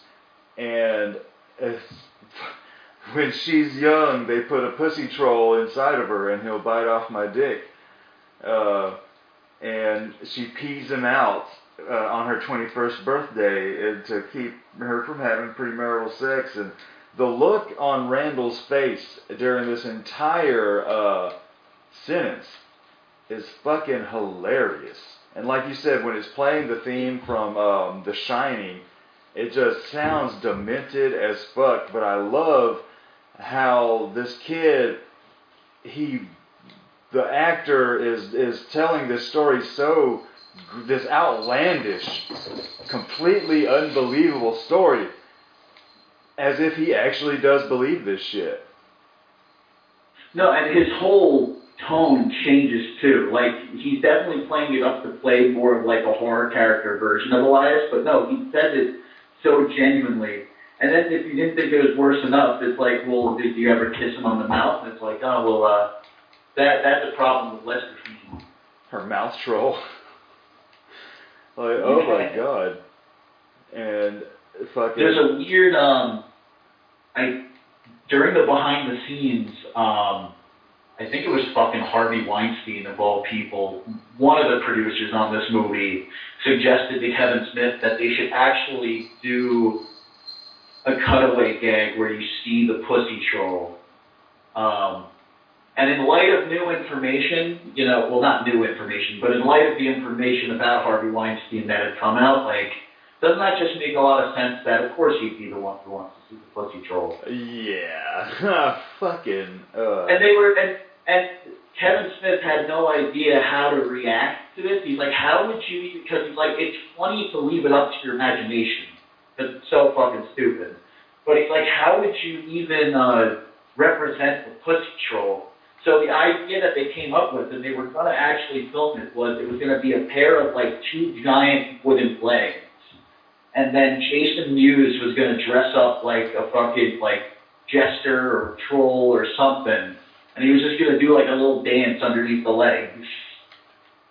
Yeah, I don't think that would have worked. No, yeah, and then his idea was, he's like, once they actually, like, came up with that idea, like, there's no way we're going to fucking cut that into this scene that's already funny as it is. So then they tried to bargain that, like, could it just be, like, an after-credits thing, like, once the movie's already done, we should cut to the pussy troll. But thank God they were able to actually cut that out. But Jason Mewes was actually disappointed. He's like, what? So wait, I'm not playing the troll now? Oh, shit. But that's easily one of the weirdest behind the scenes. Like, I always remembered that, because it's like, it adds nothing to the movie, you know what I mean?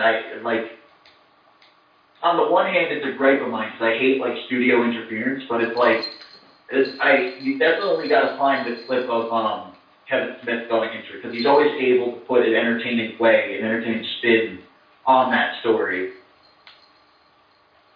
So what happens next? Is this where... Okay, so we've had a few scenes where she's talking with Dante about, does he really want to move and all this, and but she finally busts in there and she's saying, are you afraid to get married? Are you scared of getting married? And he says, well, not afraid of getting married. I'm afraid that, I can't dance. And, no, I can't, I don't want to be able, I can slow dance, but I can't make a show of it, no. So we get another scene that, in a way, mirrors a scene from the first Clerks where they play their hockey game on the roof. So him and her go up there to dance on the roof. And I do like it at first. She asked Jay and Silent Bob if they have their boombox and to play something danceable, and they turn on the King Diamond song, and she's like, no, something a little less demonic. And I love it when Jay pulls the tape out, puts the other one in, and it takes him 4 tries to get that damn tape deck to close. That's real funny. But then they turn on the ABC song, and to me it starts off fine at first, because this is a scene that I think is it gets a little on the unnecessary side of things, where, all right, it starts off, she's dancing, she's like, no, follow my lead, do. He ain't so good at it, so he sits down, and like you said, the scene is there to be their little bonding moment. That's like, yeah, something more is going to come out of this, whether she says she doesn't believe in romantic love or not, something's going to come out of this. He's going to realize, she's the one that he needs, but he sits down. And so there isn't really any kind of romantic exchange here. He's just watching her dance while... And it cuts to him sitting there, and I do like that shot because he is just watching her, but the smile on his face, you see him basically falling in love with her right then and there. Yeah, that is true. That is true.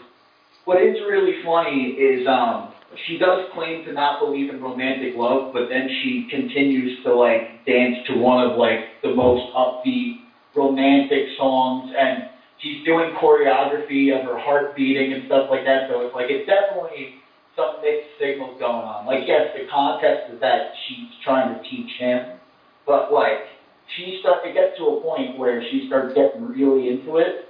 I don't know. I think overall it's a fun sequence, but you do definitely know where it starts to go over the top, and it's where Jay and Silent Bob show up staring right at the camera with their pigtails. Because I like it up until like I said, I'll defend the whole thing, but if I'm getting nitpicky, up until there.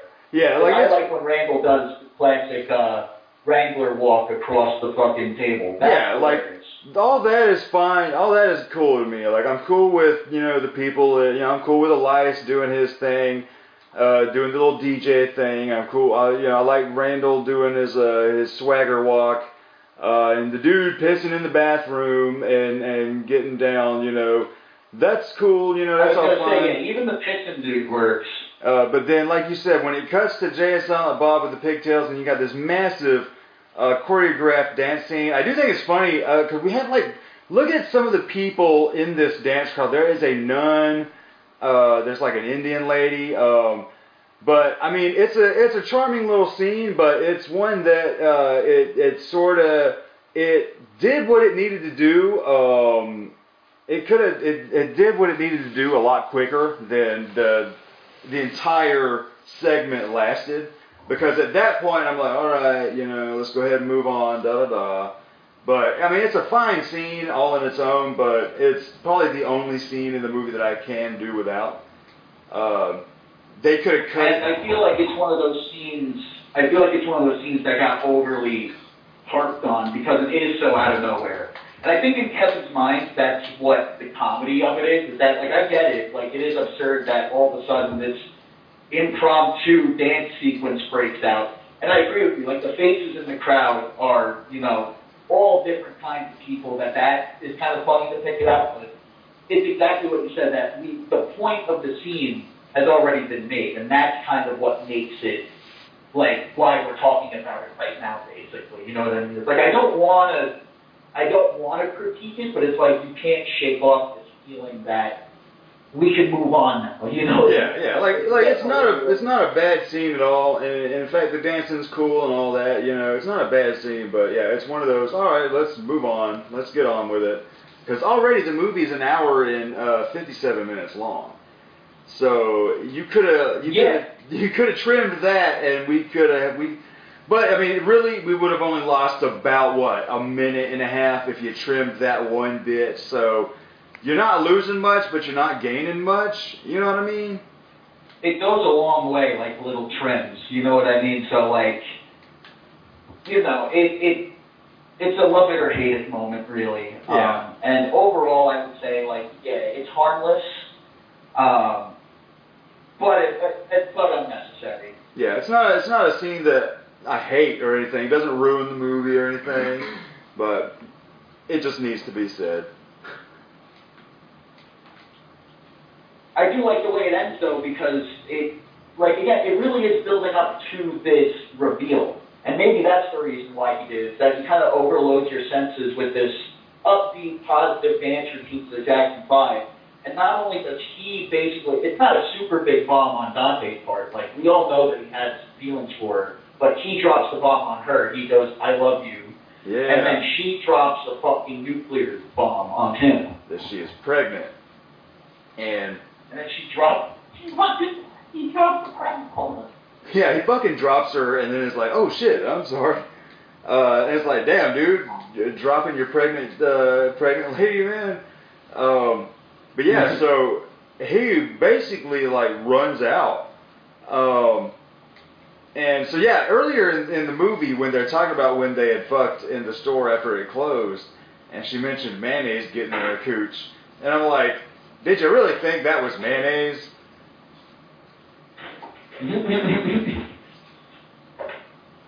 Yeah. But he runs out there, and the first person he talks to is fucking Randall, talking about how she's pregnant. Which I love how, as much as Dante should know better, like the friendship between them is so strong that time and time again, like, you know, he immediately goes straight to Randall, who what's it called? You know, he's gonna blow it. Yeah.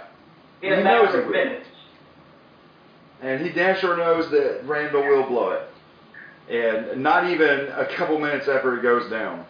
But yeah, so Jay's trying to piss, and they slam the door on him a couple times. And, but, so, I don't know, I'm sure we've skipped over this, but the Goodbye Horses scene with Jay, how he's bored out there, and so Silent Bob turns on Goodbye Horses. Who sings that? Do you know? Well, sorry, you're cutting out a little bit. I was trying to follow. The Goodbye Horses scene, Jay's bored, and so Silent Bob turns on Goodbye Horses, and we get the Buffalo Bill Silence of the Lambs scene with the "Would you fuck me? I'd fuck me," and putting on the lipstick. And I thought it was great because they cut it there. And then later on, they walk out, and then boom, the mangina shot right there. Which, when I first saw the movie, doing it freely, like out in the open. Yeah, when I first saw the movie, I was like, all right, cool reference, and I wasn't expecting them to go full mangina shot with the tuck and all that. And then so I appreciated that scene a little more because I was like, all right, y'all fully fucking went there with it. But yeah, so they're out there. I think that was Kevin Smith's also another one of his arguments against showing the pussy troll is like we already have Jay Muse doing the Silence of the Lambs. Like what more like could we do? And again, that's another one of those moments that gets highly memed and highly gifted a lot. So going back into why this is one of my favorite Jay and Silent Bob iterations, they're just always hitting you with a memorable moment. Yeah. Like, they really don't waste any, aside from the pigtails, like, they really don't waste any screen time with them. Yeah. And they don't become obnoxious either. Like, you know what I mean? They use them somewhat sparingly. Yeah. Like, kind of back to where they were in the first Clerks. So, hopefully with Clerks 3, he can kind of do that as well. Because I know they're his big character, Jay and Silent Bob, but that's kind of like the fun of Clerks, is that now they're kind of back to being like the C-3PO and R2-D2 of the story. Yeah. So he's telling him about how Becky's pregnant, and so I guess, what, does Becky run out there, and yeah, she runs out there, and the first fucking thing Randall does is, I hope the child you bear is strong, or something like that. He says something weird as fuck. He goes, like, make sure your child, like, the first child you bear is a masculine one, or something like that. Yeah, and motherfucking, so yeah, she knows that Dante's told, and she gets pissed and leaves. And so he's telling Dante, yeah, look, you need to go ahead, you need to follow her, man, she's the one for you, no. Because he tells her, you know, he tells Randall that I'm having second thoughts about moving to Florida. And so at this point, Kelly and the sexy stud are pulling in, and Randall notices and is like, "Oh man, go for an hour, and he's like, "Why an hour?" You got to go after her, man. Yeah, and he's like, one of the little interactions before we get into when the sexy stud arrives is when they first go out to the back of that drive-thru. One of my favorite exchanges between Dante and Randall is he swings and hits the fucking mic and like really hurt the pain. He goes, "You swung at me," and he goes, "You ducked," and he goes, "Because you swung at me." Yeah. And it's just childish shit like that like is the highlight of their relationship for me personally. You know what I mean? Yeah. That they love each other, but they're always constantly at each other's throats. It's very much like a brotherly thing where it's like, you guys are both like, 30-something now. You guys are still acting like this. Yeah, it's very much like when they had their brawl and destroyed the convenience store at the end of the first movie, but they're still friends after that. But yeah, they both drive off, and Kinky Kelly and the sexy stud arrives. And this is another one that gets quoted a lot within my friend group, that it's not animal porn, it's interspecies erotica. Yeah, it's not bestiality. And I like that, like, he's clearly not, like, it's one of those misunderstandings, because Randall just thinks he's the driver or the roadie. Mm-hmm. But he doesn't think Randall knows that there's not a lady here. And talking about, yeah, I got a fog machine for ambiance. And yeah, so we got a cool scene, a little montage with him trying to find Becky, and they're setting things up, and it's just a montage to pass the time to darkness, and it's playing 1979 by Smashing Pumpkins, and like, what all is going on here? Because we see Emma baking a cake, and we just see a lot of driving.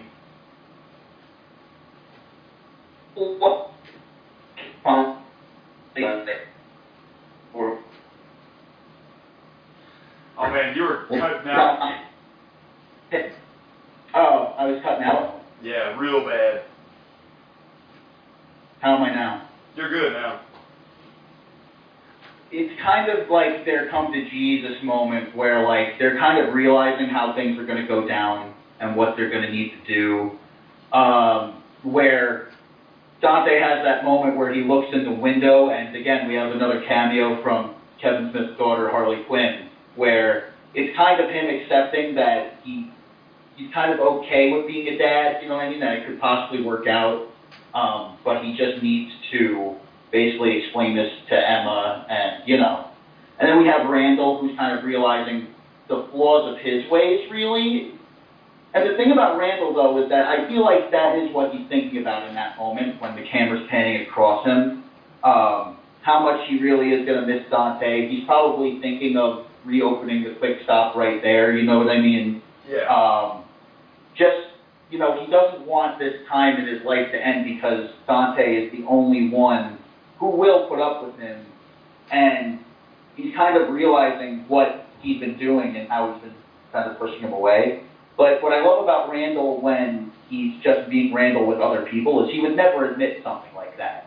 You know what I mean? Like, he's still going to go through with the donkey show because it's cool, you know what I mean? And because, you know what I mean, he still has to play this persona that he feels like, you know, that he feels he needs to be. Yeah. It's only really with Dante at the end that he has his breakdown moment. Yeah. So, that is crazy that it's Harley Quinn there. You know, that's the second time we've seen her in a movie with I believe so. I don't know if she appeared in Jersey Girl or anything like that. So I think that is the second time they used her. Which, you know, is always cool, and it probably helps them save time instead of, because it is such a quick scene anyway that, like. Yeah, it's better to get your own kid So than buy somebody else's. But what happens? Because it's true. It's such a quick montage, and then we're basically just back at the store, and the show is pretty much ready. Yeah, so the show is ready. He didn't find, and this is what I like about this scene too, is it's morely just a thinking scene for the characters, and it's there for a passage of time. But we don't have a drawn-out scene where he catches up with Becky and she's bitching at him, and he's bitching, and they realize that they like each other, da-da-da. I'm glad that we don't get that. I'm glad that he didn't find her, and he goes back, and we get into the donkey show, and Elias is already wasted. Yeah. He's done smoked some weed. Wasted and then some. Yeah. He's done smoked some weed for the first time, drank some beer for the first time. And being drunk and high at the same time is not fun, especially if you're new to it. But I will say that the way he's acting is a very Hollywood idea of being wasted, but I like it because it makes sense because of the kind of person Elias is maybe he's not even that wasted. Maybe he's playing it up because in his mind, based on popular culture, he believes this is how people act when they are wasted. So maybe he's not even that fucked up, and he is playing it up because he thinks that this is how... Yeah, I could see that because he's also screaming like, "Woo, I love pussy," and like he's trying to fit in, like, yeah, he's finally being able to be at a party and stuff like that and do what the cool kids do. Yeah. But then I think it gets to a point where he is genuinely wasted because it cuts to him fucking jerking it to the donkey show and crying. I'm sorry, Jesus.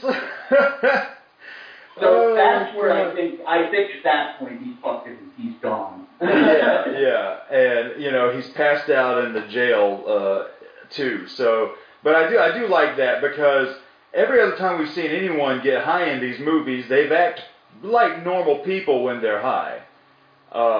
So it is kind of funny to see somebody who doesn't know about this kind of stuff playing it up. So there's a little more thought into it. It also helps to it also comes to real life too because it's like I've smoked with various different people and it's true you have some people where it's just normal to them, nothing really changes, and then there are the people who kind of overthink it or don't do it too much that when it does hit them, they do kind of become like Elias, right? Where it's not really hitting them as hard as they think it is, but it's exactly what you said, it is so new to them that you're like, bro, relax. You're not even, like, you took one hit. You know what I mean? Yeah, and like with me, when I used to smoke weed, it was more sparingly, and so I never had a tolerance for weed. So whenever I would smoke weed, I would get stupid off of 2 or 3 hits, and it would last for hours, and my vision would be altered, things looked different, and I'd be laughing. And I remember Stas and Zach, they were smoking like every day, and I'd smoke maybe once on the weekend, and I'd be like, damn man, why doesn't it fuck y'all up like this? And they're like, well, our tolerance is higher, it's more of like a chill body high. And I'm like, so all this crazy weird shit's not like this anymore? And they're like, no. And then I remember when my tolerance built up when I started smoking every day, and I was like, damn, I miss this. I miss the thing that I used to come to smoke weed for. Now I'm just smoking weed to relax, But now it's been, man. Yeah, exactly. It does. I like how Dan from Ninja Sex Party put it, because he had been like a long time pot smoker, and then out of nowhere, like, just gave it up for good, like. And the reason why is because he was like, after a while, like, it just kind of becomes your new normal, and then it's like, well, why am I getting high in the first place? You know what I mean? Yeah. And that's what I love about characters like Jay and Silent Bob, is that it simply just never gets old for them. Like, that is just their lifestyle. Until Clerks 2. Like, this is one of the few moments that, like you said, until they get to the Donkey Show, they actually were doing pretty good for a little bit. Yeah, now they tolerance free. They have fell off the wagon, but yeah. So I haven't smoked weed in like 9 years. So if I were to have a hit, I would get wasted as fuck. And back to the especially with like half the shit now, with it getting like legalized all over the place. Like with half the shit that they're producing nowadays, the different vapes, the edibles, it's like this shit gets worked on like it's a fucking cure for a disease. Yeah. But like, this shit gets you fucked up. That is awesome. And so the donkey show begins. This is like the big set piece of the movie, if you will. And the reveal comes. The donkey comes out, and Kelly comes out, or the sexy stud comes out. I mean, and I'm guessing Randall thinks that he's like the fluffer for this donkey, and he's like, the chick will be out soon. Yeah, the chick will be out soon. You see. Wait, where's the chick? Yeah. I thought you were gonna have to, like, he goes up on stage, and Kelly isn't even like phased by it. It's not interrupting him at all. He's just still revving up. And I love how Jakey Kelly kind of has like this tiny little catchphrase that he keeps going back to. I'm Jakey Kelly. This is Sexy Stud. Hey! He always likes to do that little hey. But yeah, he says, what? But the donkey's a dude, and he's like, Kelly can be a guy's name, which is true because when I was taking sheet metal and blueprints classes, one of the instructors was a man named Kelly. And I went to school with a guy named Courtney. It's like you learn like what gender neutral names are, and it's like it's really interesting. Yeah, and so what's so funny is I'm a gender neutral name. You know what I mean? At the end of the day. Yeah, Francis. So. And yeah, Francis is a boy's and a lady's name, both ways. Or you can mail it up and call yourself Frank. And then you can also use it both ways with Frankie as a girl and a guy. But yeah, they're like because there typically are like, this is going completely off topic. There's typically like gender swapped versions of names. Like I wonder, does Travis have like a feminized version by any chance? I cannot think of one. Because I had a buddy back in the day, Chris, and I used to fuck with him. I'd be like, what up, Christina? And he could not think of, a lady version of my name, and so he started calling me Travioli. Yeah, so... But yeah, exactly. Like I cannot think of a feminine version of Travis. But yeah, so what I think is funny is... Any time else, like a character like Randall, once they figure out this is a dude, and there's not going to be a chick, they're going to stop the show. But nah, he sits back down, and they're like, fuck it, we paid for it, we're gonna see this through. And it reaches that level of morbid curiosity, and I love that classic shot. It's something you see in a lot of comedies where like something really crazy is going on, and then all of them in a row just tilt their heads, and they're just trying to process what they're looking at. Yeah, the head tilt. And what I really like is Becky shows up, and it's another bit where she's mad for a second, like, what the hell's going on here? Because when Dante shows up, he thinks the place is on fire because of all the fog rolling out of it with the fog machine. So he calls the fire department and forgets about it, basically, and he gets enamored with the donkey show. But when she shows up, she's like, what the fuck is going on? Wait a minute, is that a donkey? Is this a donkey show? And she's all for it, which I think is cool. And there is no, I'm pissed off at you because you told Randall I'm pregnant. There's none of that. Like, they got over it quick. And she's like, I gotta see this shit, And so they're watching more of the donkey show. And then him and her basically discuss, let's go ahead and let's do this. Let's have a relationship. And they start making out, and then boom, this is when Emma shows up with the damn cake. And I feel so bad for her in this moment. Like, Jen Schwabach's acting in this moment is really good. But another one of my favorite line reads is, so she starts off crying, but then he tries to come up and apologize and explain. I love when she just grabs him by she goes, you fuck! And just jams him right in the fucking balls. Yeah, which is which is great because, like, you feel bad for her at first because, she's done nothing mean to him. She wasn't bad to him, and she walks in on him making out with this other girl. And so everything that she does from here on out is justified.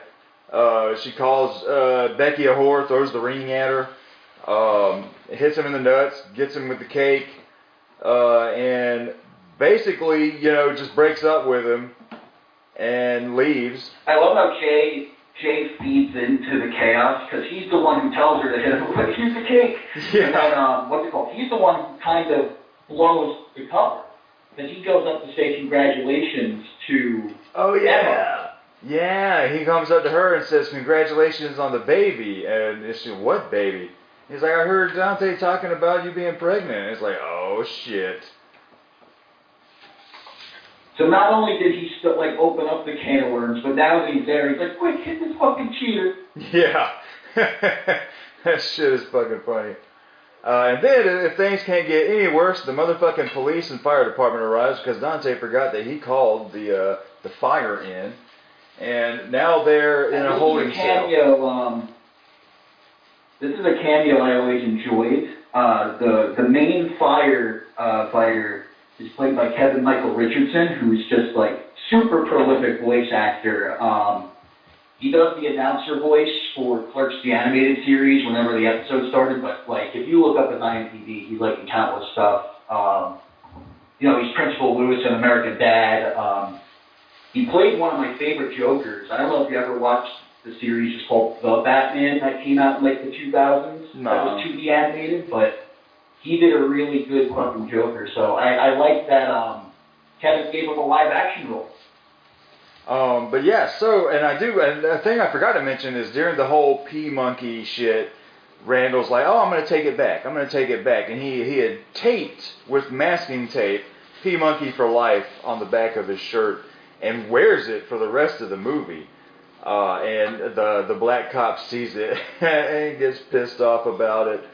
But yeah, so they're in the holding cell now, and this is a nice moment where, Dante's pissed and, just talking about how Randall's ruined his life and all this. But Randall gets his moment where, he's saying, you're the only friend that I have, and you're leaving, and you have this really good lady right here. The other lady's not right for you. And so you get a nice character development with Randall and him busting out his feelings. And I do like when he tells Jay and Silent Bob to cover their ears because of Randall's masculinity. He doesn't want any other dudes hearing him talk all emotional and shit. And then... and this is where, you know, most times in a Kevin Smith movie, it would be Silent Bob who brings people together. And this is one of the best, I guess, parodies or like inversions of expectation. Yeah. Kevin Smith kind of pokes fun at his own structure that, he's like, oh, come on, you know, you usually have something to say here. And he tries, but... He just says, I got nothing. Silent Bob's big line is, I got nothing. Yeah, and then you have a nice moment between him and Jay, because Jay starts talking shit, and he's like, hey man, look, that hurts. And I love whenever Silent Bob gets to take a couple of jabs towards Jay's way, because he's like, you know, what kinds of things do you add to any conversation? A pussy, man, that's it. You know? Yeah. So it's always nice to see Silent Bob put Jay back in his place. Yeah. When they cut to Elias... And it's very fitting that it's very fitting that you have these two groups of characters in the same cell together, because you kind of see the difference between their two dynamics and stuff like that, and how, you know, maybe Dante and Randall need to be a little bit more of like a Jay and Silent Bob, you know what I mean? Yeah. And when it cuts to Elias passed out, I like that the ass of his pants, or his underwear, says, "What would Jesus do?" I actually never noticed that. That's good. Yeah, you got, what is it, WWJD on the ass of his boxers. But this is another bit that I really like too. Kinky Kelly's in the cell across from them, and I always have a chuckle out of his last line because he so genuinely says, like, I miss my donkey, or something like that. Yeah, because he says, you know, they're like, you know, now I'm going to be a felon. He's like, look, no, you can't go to prison for watching a donkey show. You'll walk. The worst I'll get is a fine and some really bad looks. And then he goes, hey. But a thing I really like here is throughout this movie, especially the first time I watched it, you know, in the back of my mind, I'm like, okay, so what happened to all the money Jay and Silent Bob made for the Blunt Man and Chronic movie? You know, they never cut to that. I'm thinking, did they blow all the money? But Jay and Silent Bob are kind of too stupid to blow all of their money. And you know they spent a good chunk of it going around the U.S. so they can beat up all them kids that were talking shit about them. But, yeah. So I do like that when Randall brings up buying the Quick Stop and reopening it, and Dante says, that's going to be like $50,000 at least, and where are we going to get that kind of money? And Jay says, well, we got that money. So Jay and Silent Bob still have money left over from that movie, and I like that. Not to mention also still selling pot, even though technically they weren't smoking it. Like they still, even better, you know what I mean? It's like they don't even need to pick up anything, you know what I mean? They're saving that money on the side. Yeah, so it's real cool that Jay and Silent Bob got all that money and then they just didn't change. They're hanging out outside of a fucking fast food restaurant like some damn degenerates, but they're clearly fairly rich with money just sitting there. And they follow just wherever Dante and Randall go because they know they're the only ones who won't, like, fucking call the police on them. Except for that one time when Jay and Silent Bob struck back. Yeah. And so he says, you know, we'll help you guys open it back under two conditions. We can hang out at the store, you can't call the cops on us, and then I want you two to blow each other while we watch, and then you go ass to mouth. And they're like, no. Scratch that last part, yeah. Yeah. So I like that Jay, Jay and Bob decide, shit, we'll help them open it back up. And I really like that. So they all get together, you get a montage, they're fixing the place up. They even reopen the video store, and then you get the sign, another reference to the first one, the big sign that says, I assure you we are reopened. And yeah, and that was always a cute. I think that's the closest it gets to like fan service, you know what I mean? Because there's no reason for them really to do that. And in universe, like Clerks 1 was just one day out of the many, but for us, for the audience, you know what I mean? It's like I can't really talk trash about that. You know what I mean? It's like the feels in that moment are too strong, and you see that Becky's got the baby bump already. Like their family is well on its way. They have that. It's kind of stereotypical, but I can't help but like crack a smirk. Is they have that moment where Dante and Randall are painting together, and he fucking puts the bit of the paint on Dante, and he's like, come on. Yeah. It's just showing their friendship. It's so heartwarming. You know what I mean? Yeah. Like you can acknowledge it as a cliche, but it's like you still enjoy it. It feels good for this kind of ending. You know what I mean? And Jay and Bob get their little spot back. And because these character arcs are completed by this point, because Clerks 1 really is just a day in the life. There really is no lessons learned, and that's kind of the comedy of it, is like this shit is just more incidental comedy, and it's just stuff that's kind of happening to them. They do reach like a point and like a lesson about like, you know, place in life and stuff like that. It's not like there completely isn't a character arc, but I feel like here it's more of a completed journey. And like I said earlier, especially for Randall. Mm-hmm. This was definitely more of a Randall story. It's a Randall redemption arc, really. Yeah. And so I like that they reopened the video store as well, and then Elias puts in an application, and, you know, Randall's being a dick, like, nah, we're not going to hire him, but you know they're going to hire him. So basically the movie ends from here, and so I want to throw out, like, some more Clerks 3 predictions, like I did with, you know, how Star Wars and Lord of the Rings has changed in the past 15 years. Another thing I would like to see change is, you know, we don't have video stores anymore. So what I would like to see is their video store is still open, and it would kind of be hard to do this, especially now, but I would like to see them do it in the movie anyway, but they probably missed the window within about 5-6 years. Is I would like, right in the front of the video store, I would like to see a Redbox kind of DVD rental machine just right there in front of the movie store, and I would like to see customers waiting in line at the Redbox and not going into the video store. And what I would like to see is, I could believe Randall would be standing there at the Redbox, because whoever put that DVD rental machine there is basically taking his money that he could be making. And I would like to see Randall standing there, and when somebody's picking out their movie, I'd like to see him spoil the ending for them, just to be a dick, you know? Like, I would really like to see that happen. I don't know if they'll do it, and in a way, like I said, red boxes aren't as prominent as they were about 5 years ago, so maybe they missed their window, but I would like to see that in there anyway. I actually want to add on to that, because I think it would be funny if a red box was there.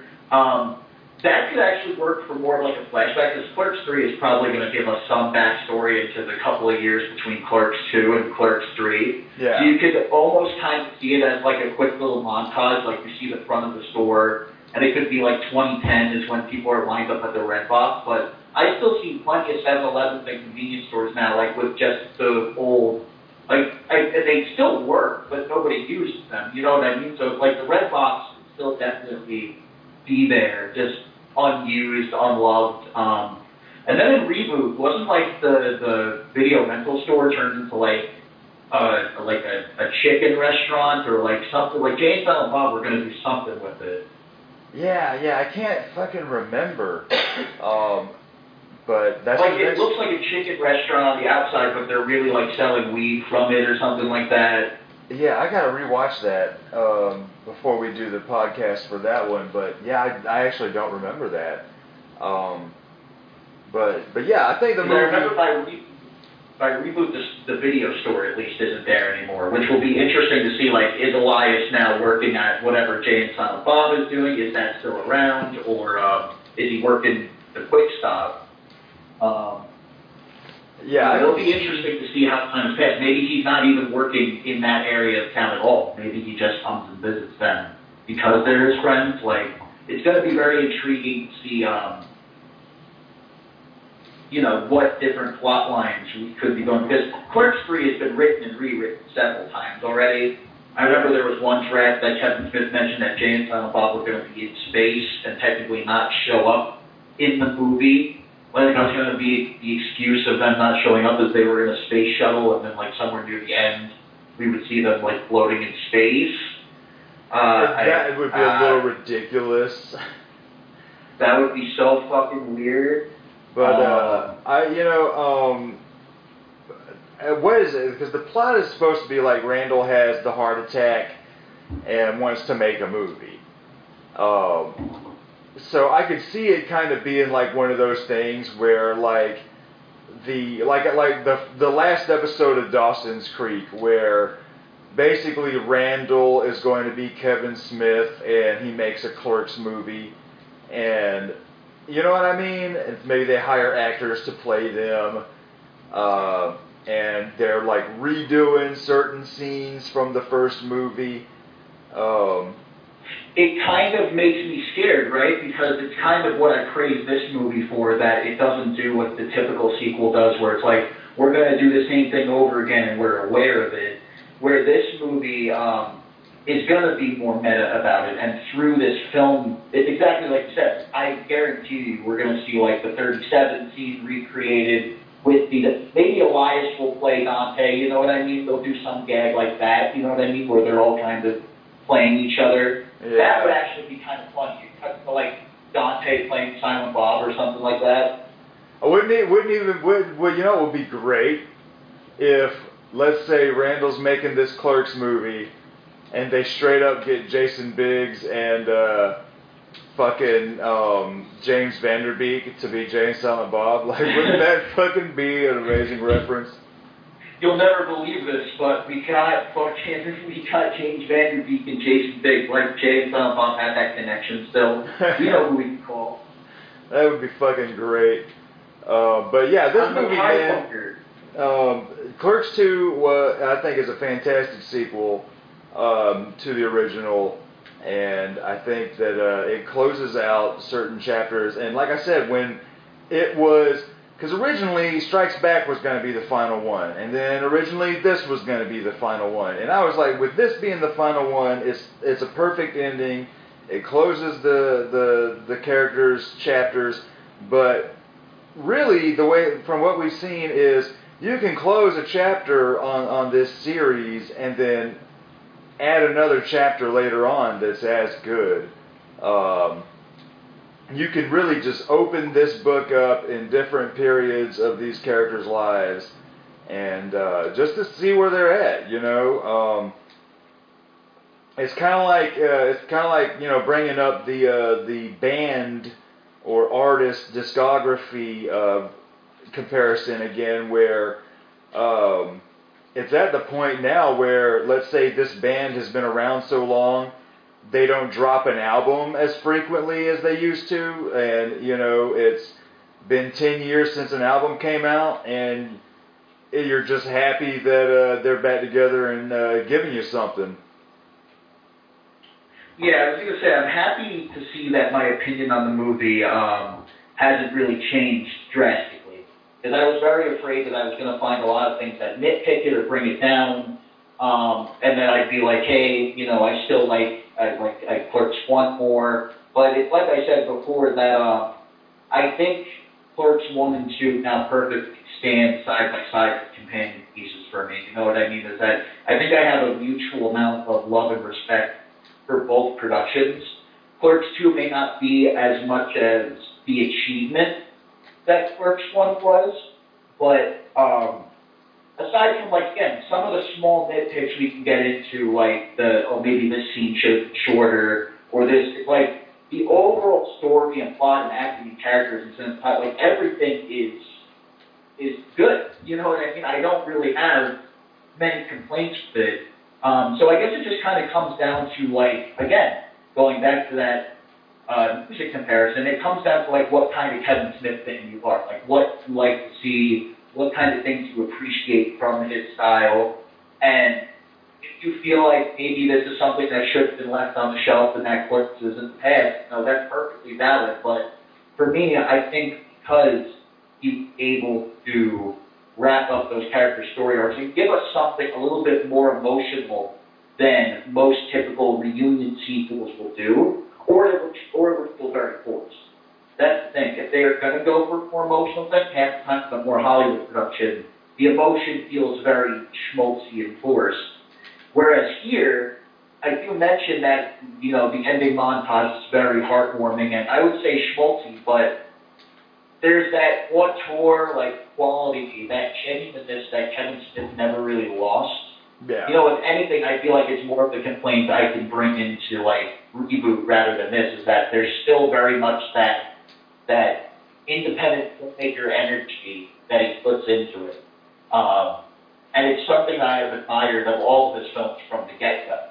You know what I mean? So as long as that quality of this universe isn't entirely lost, I'll keep coming back. You know what I mean? Yeah. And even with reboot, when we get into it next, like I still don't think that quality is entirely lost on him. I don't think Kevin is that kind of guy who will completely lose that little spark of his that makes him who he is. He does do a lot of things, and he has become part of the mainstream Hollywood world in a way, but it's less like he sold out and more so that people bought in. Yeah.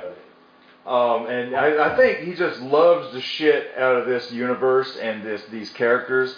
You just see that he really cares about it, and he knows that the fans really care about it. So I don't think he'll fuck it up. Either way, yeah, I'll probably enjoy it. Like I said, like aside from like yoga hosers, like I've never really fully disliked anything he's made. You know what I mean? And even like yoga hosers, there's still like behind the scenes stuff that I still get enjoyment out of. Like, you know what I mean? I'm glad that Kevin was so happy during the making of that movie. You know what I mean? So I feel like there's never going to be a time in my life where, even if I don't enjoy the movie the way I would say one of his older ones, I never think I'm ever going to have a soured taste in my mouth with Kevin Smith stuff. You know what I mean? You always know that you're going to be getting something special if he's writing and directing it. Because I know he produces other things, and like he did that He-Man Netflix show and stuff like that. And I know there's other things he attaches his name to, but I'm specifically talking about like Beat Universe, the stuff that he personally like writes and directs and funds. And Tuscan Yoga Hosers fall under that umbrella now. So yeah. That's about the one exception I would say that I didn't like that movie, but it doesn't mean like it doesn't change my overall opinion on his like talent. You know what I mean? So I still think I feel like this is how all our Kevin Smith podcasts have been ending recently with me defending Tusk, but I like talking about Tusk. I think that was one of his more well-shot movies in terms of cinematography. You know what I mean? Where what I like about Clerks too is that we go back to that stationary and shoot style. What I like about Tusk is that it's not Clerks, so you could, you know, go on the dolly a little bit, do some more different camera motions. It's not anything super extreme, but you could tell he kind of brought that Tarantino energy into some of the shots where we're going to do a couple of quick zooms, we're going to do a pan around here, you know what I mean? Yeah, there were water, we're going to go... Lots of cool shots, lots of weird angles. I love Tusk. Tusk is fucking great. Yeah, so definitely check out Tusk if you haven't seen it, and in the Basement Facebook page, let me know what you think, because it's, in terms of Kevin Smith's entire filmography, it's one of the ones where I get the most varying opinions on it, so that tends to be the most fun discussion for me. You know what I mean? And it also helps if you've been there from the dawn of its inception. You know what I mean? That was the fun of it for me, was seeing it go from podcast to production to final product. You know what I mean? Yeah. But Clerks 2 on the whole, if we're doing ratings, I think I would give it a solid 7, 8. You know what I mean? It's like, I think it's a competent sequel. And there's a lot of stuff that could have gone wrong that, you know what I mean? The fact that it is as solid as it is, again, really does deserve some credit. As years go on, I feel like a lot of people, I know that I'm harping on this, but I do feel like a lot of people tend to grow out of their Kevin Smith phase, especially film students. And a lot of people try to act like too cool for these movies or something like that. Yeah. If you genuinely just don't get that, but it's like, I've noticed that people could get very nitpicky with stuff that, at least to me, like, it's really not that wrong to it, you know what I mean, that we can kind of ease up a little bit. Clerks 2 and Tusk, and even like Red State, tend to fall under that umbrella for me at least, where it's like, these are movies that I definitely get the criticisms, but don't really need to be as like hard on it as you know what I mean? At the end of the day, it's not like an Oscar-winning film, or it's not like a big tentpole blockbuster film that's like, we don't need to get this up in arms over it, Yeah. And that's just Kevin's, always have to deal with critics and people. That's what comes with popularity and having an auteur style, you know what I mean? Yeah. People try to chip away at you and try to take away from that, that fun of it. It kind of feels like Hollywood has been out to get Kevin Smith, like, from Mallrats, you know what I mean? Yeah.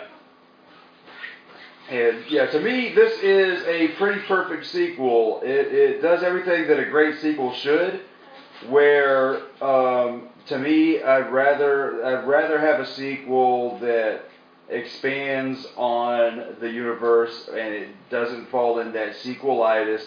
You can tell this is a sequel made by the person who made the original. It keeps continuity. It's like another thing. I'm a big fucking Child's Play fan. I'm a big fan of the Chucky series of movies, and I finally saw the Chucky series, and just the fact that Don Mancini is still keeping continuity with his original fucking vision. I'm cool with it. I'm down with it. Like, those to me are some pretty perfect fucking slasher movies and series. And so with Clerks 2, yeah, keeping the fucking continuity there, keeping the heart, keeping the love, keeping the characters and everything. Like, even down to Jay and Silent Bob still having their money.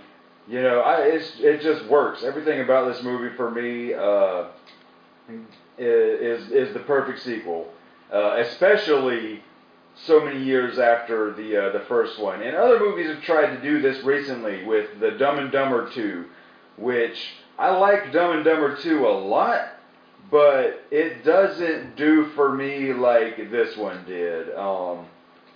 Dumb and Dumber 2 is fun, but... And it's something that we talked about before, where it's like, it would either not live up to the comedy of the first one, or try to go way too dramatic with it. Because with these reunion movies, because there's that nostalgia now of seeing these characters again, a lot of them try to play up the weight of, oh, we're seeing our favorite characters again, you know what I mean? There's been rumors of a fucking Friends movie, and jokes about it, it's never going to happen, but rumors of a fucking Friends movie for so many years now, and it's exactly what it would be. It would suffer from those problems where it's like, the whole excitement of it is just seeing them again, and then we really don't know what to do with them from there, so we're just going to make them do what they keep doing, even though it would be unrealistic, you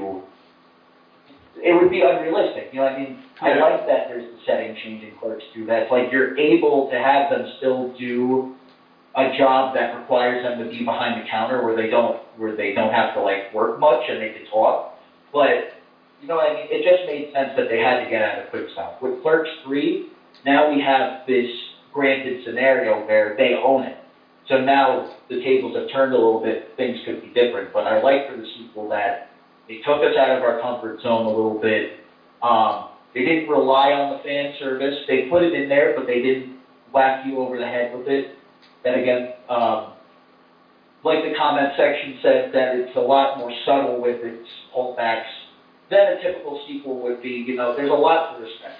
Yeah. And, you know, I was really happy that we were able to go back to it because with this transitional period in my life right now, you know what I mean, it actually feels quite fitting, you know, to get an ending like this, you know what I mean? So I think I'm sticking with my 7, 8 out of 10 rating. I definitely recommend it, and like I mentioned before, I am unbelievably excited to get into Reboot because it's still very new in my mind, and it still needs a couple more rewatches. But it's like I definitely know what I'm feeling, and I know the different moments that I want to tap into and go over my conflicting thoughts with, because I don't think it's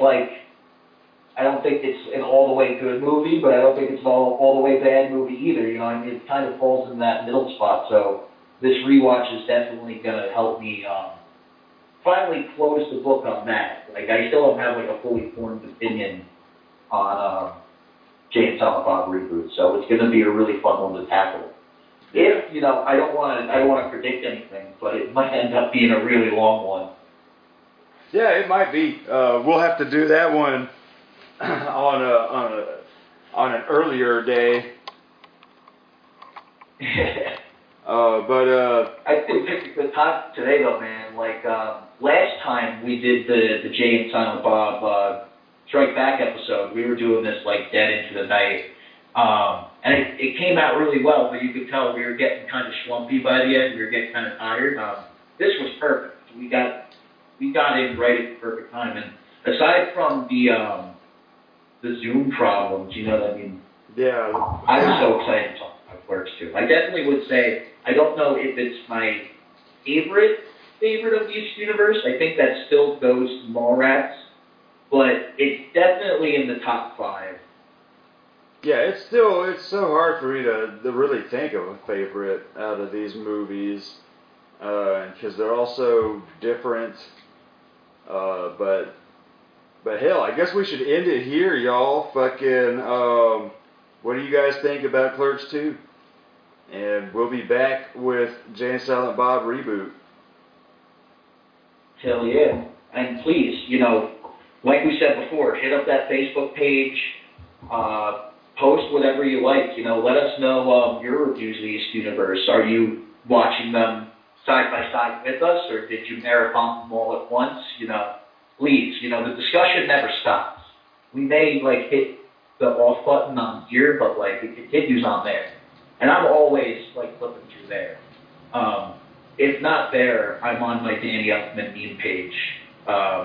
So, you know, you guys always know where to find me. And, like I said, Film Fridays, I do want to make more of a regular thing once the move is completely finalized, because not only is there a ton of movies I love talking about, but there's a ton of new ones that have been coming out that I've been catching that would be really fun to go over with you guys. So head on over there if you haven't already, and we'll be sure to respond to whatever you give us. You know, even if it's just a meme, even if it's just a picture, you know what I mean? It's like, it's greatly appreciated. Hell yeah. So we'll see you guys on the next Fresh from the Basement. But on that note, you know, thank you guys for joining us today, man. And we'll be sure, you know, hopefully we'll record the next one very, very soon, and we'll have that one up for you guys. And that's going to be the conclusion of this Universe Retrospective, isn't it? Yeah, we started this shit 2 years ago. It's about time, guys. Like, you guys are troopers if you've been desperately waiting. I hope you have, because it was quite the wait to get that whole ass pandemic to get through. Yeah, hell yeah. And, but hell, fucking, I hope y'all enjoyed it, and we'll be back with Reboot, and then when Clerks 3 comes out, we'll be back with that motherfucker. And then hopefully after, what's it called, we get wrapped up with Reboot, and then eventually Clerks 3, we've been talking about, we mentioned we want to talk Rob Zombie, but there's also a lot of makeup franchise work we have to do. There's been a new Ghostbusters and a new, quote-unquote, new Bill and Ted. The Bill and Ted's been out for a while now, but we haven't shared our thoughts on it. Yeah, so that would definitely be fun. We should do an episode, maybe a double feature. This is what we should do. After reboot, we do the Ghostbusters episode, and then we do the Bill and Ted episode to kind of close those out, and then we should jump into Rob Zombie after that. I'm in. That works with me, man. Hell yeah. I'm excited to talk about Ghostbusters Afterlife as well. If that's how it's going to work out, like, we're going to have 2 huge podcasts in the work for you guys. Yeah, because isn't it weird? Isn't it weird? Because, like, the way I look at it with this podcast, like, Ghostbusters is kind of like where I feel like we really figured it out. Because, you know, before it was a lot of countdown kind of episodes, and Ghostbusters, I believe, might have been the first film review. And we had so much... It was the first, like one that wasn't a list, Yeah, and we had so much fun just digging so deep into the psyche of these characters. And then we did it with Bill and Ted. And so it's kind of weird to me that I thought Ghostbusters was over after Girlbusters. And... crazily enough, around the same time, we get a new Bill and Ted and a new Ghostbusters. And it's like, damn, man, I actually can't wait to talk about those. I still haven't seen that Ghostbusters yet, either. I was going to say, I haven't watched it since I saw it in the theaters, so I definitely need to rewatch it again. That's another one where I'm going to be watching it like a hawk, taking notes, because if you remember from our first Ghostbusters episode, if you were around when it was uploaded, I know it's not on YouTube, I don't think, but we got to get it off of iTunes. I'm a Ghostbusters fanatic to the T. You know what I mean? It's like I feel like I could quote those movies like the back of my hand. So, and that new movie is totally built on referencing the first movie specifically. So, we're gonna have a lot of fun theorizing where the characters go from Ghostbusters 2. Yeah. But yeah, we'll have to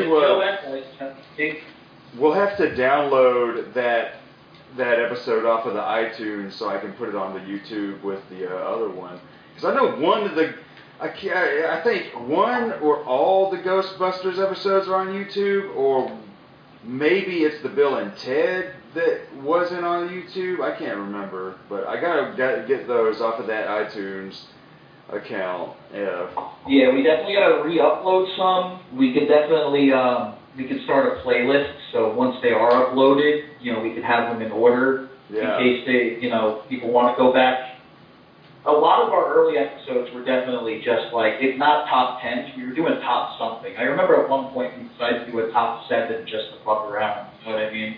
Yeah, and a lot of what I remember about my list, I'm like not happy with. I'm like, man, why did I choose this or why did I choose that?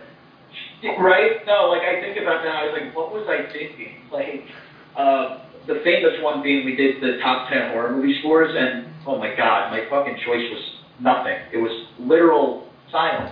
Yeah, but your choice made so much sense, though. Your choice made so much sense, while mine was like a cheap cop-out, like, oh, I'm going to choose a musical. No, but that's an actual soundtrack. I came in like, this was me, like, I think, like, second year of film school. I'm like, I might as well have had my beret and my glass of wine ready, like, I think silence is the best tool. Yeah, like an asshole would say that was a pretentious pick, but at the same time, I totally get it. Like, it's validated. Yeah, it was fun to talk about, but what's funny now that you bring that up is, like, I don't think that Sweeney Todd was a cop-out at all, because, since doing that episode and then rewatching the movie and, watching it over and over, it's like, I love the shit out of that soundtrack, man. It's like, I definitely see where you were coming from. Oh, yeah. Gets head. But shit, y'all, it is getting late, and I've got to work in the morning, and I hope you enjoyed us talking shit about Clerks 2, and all the other random shit we talked about. And we'll see you guys next with Jay and Silent Bob Reboot. Hell yeah. Catch you guys later, folks. Catch you on the Dune side.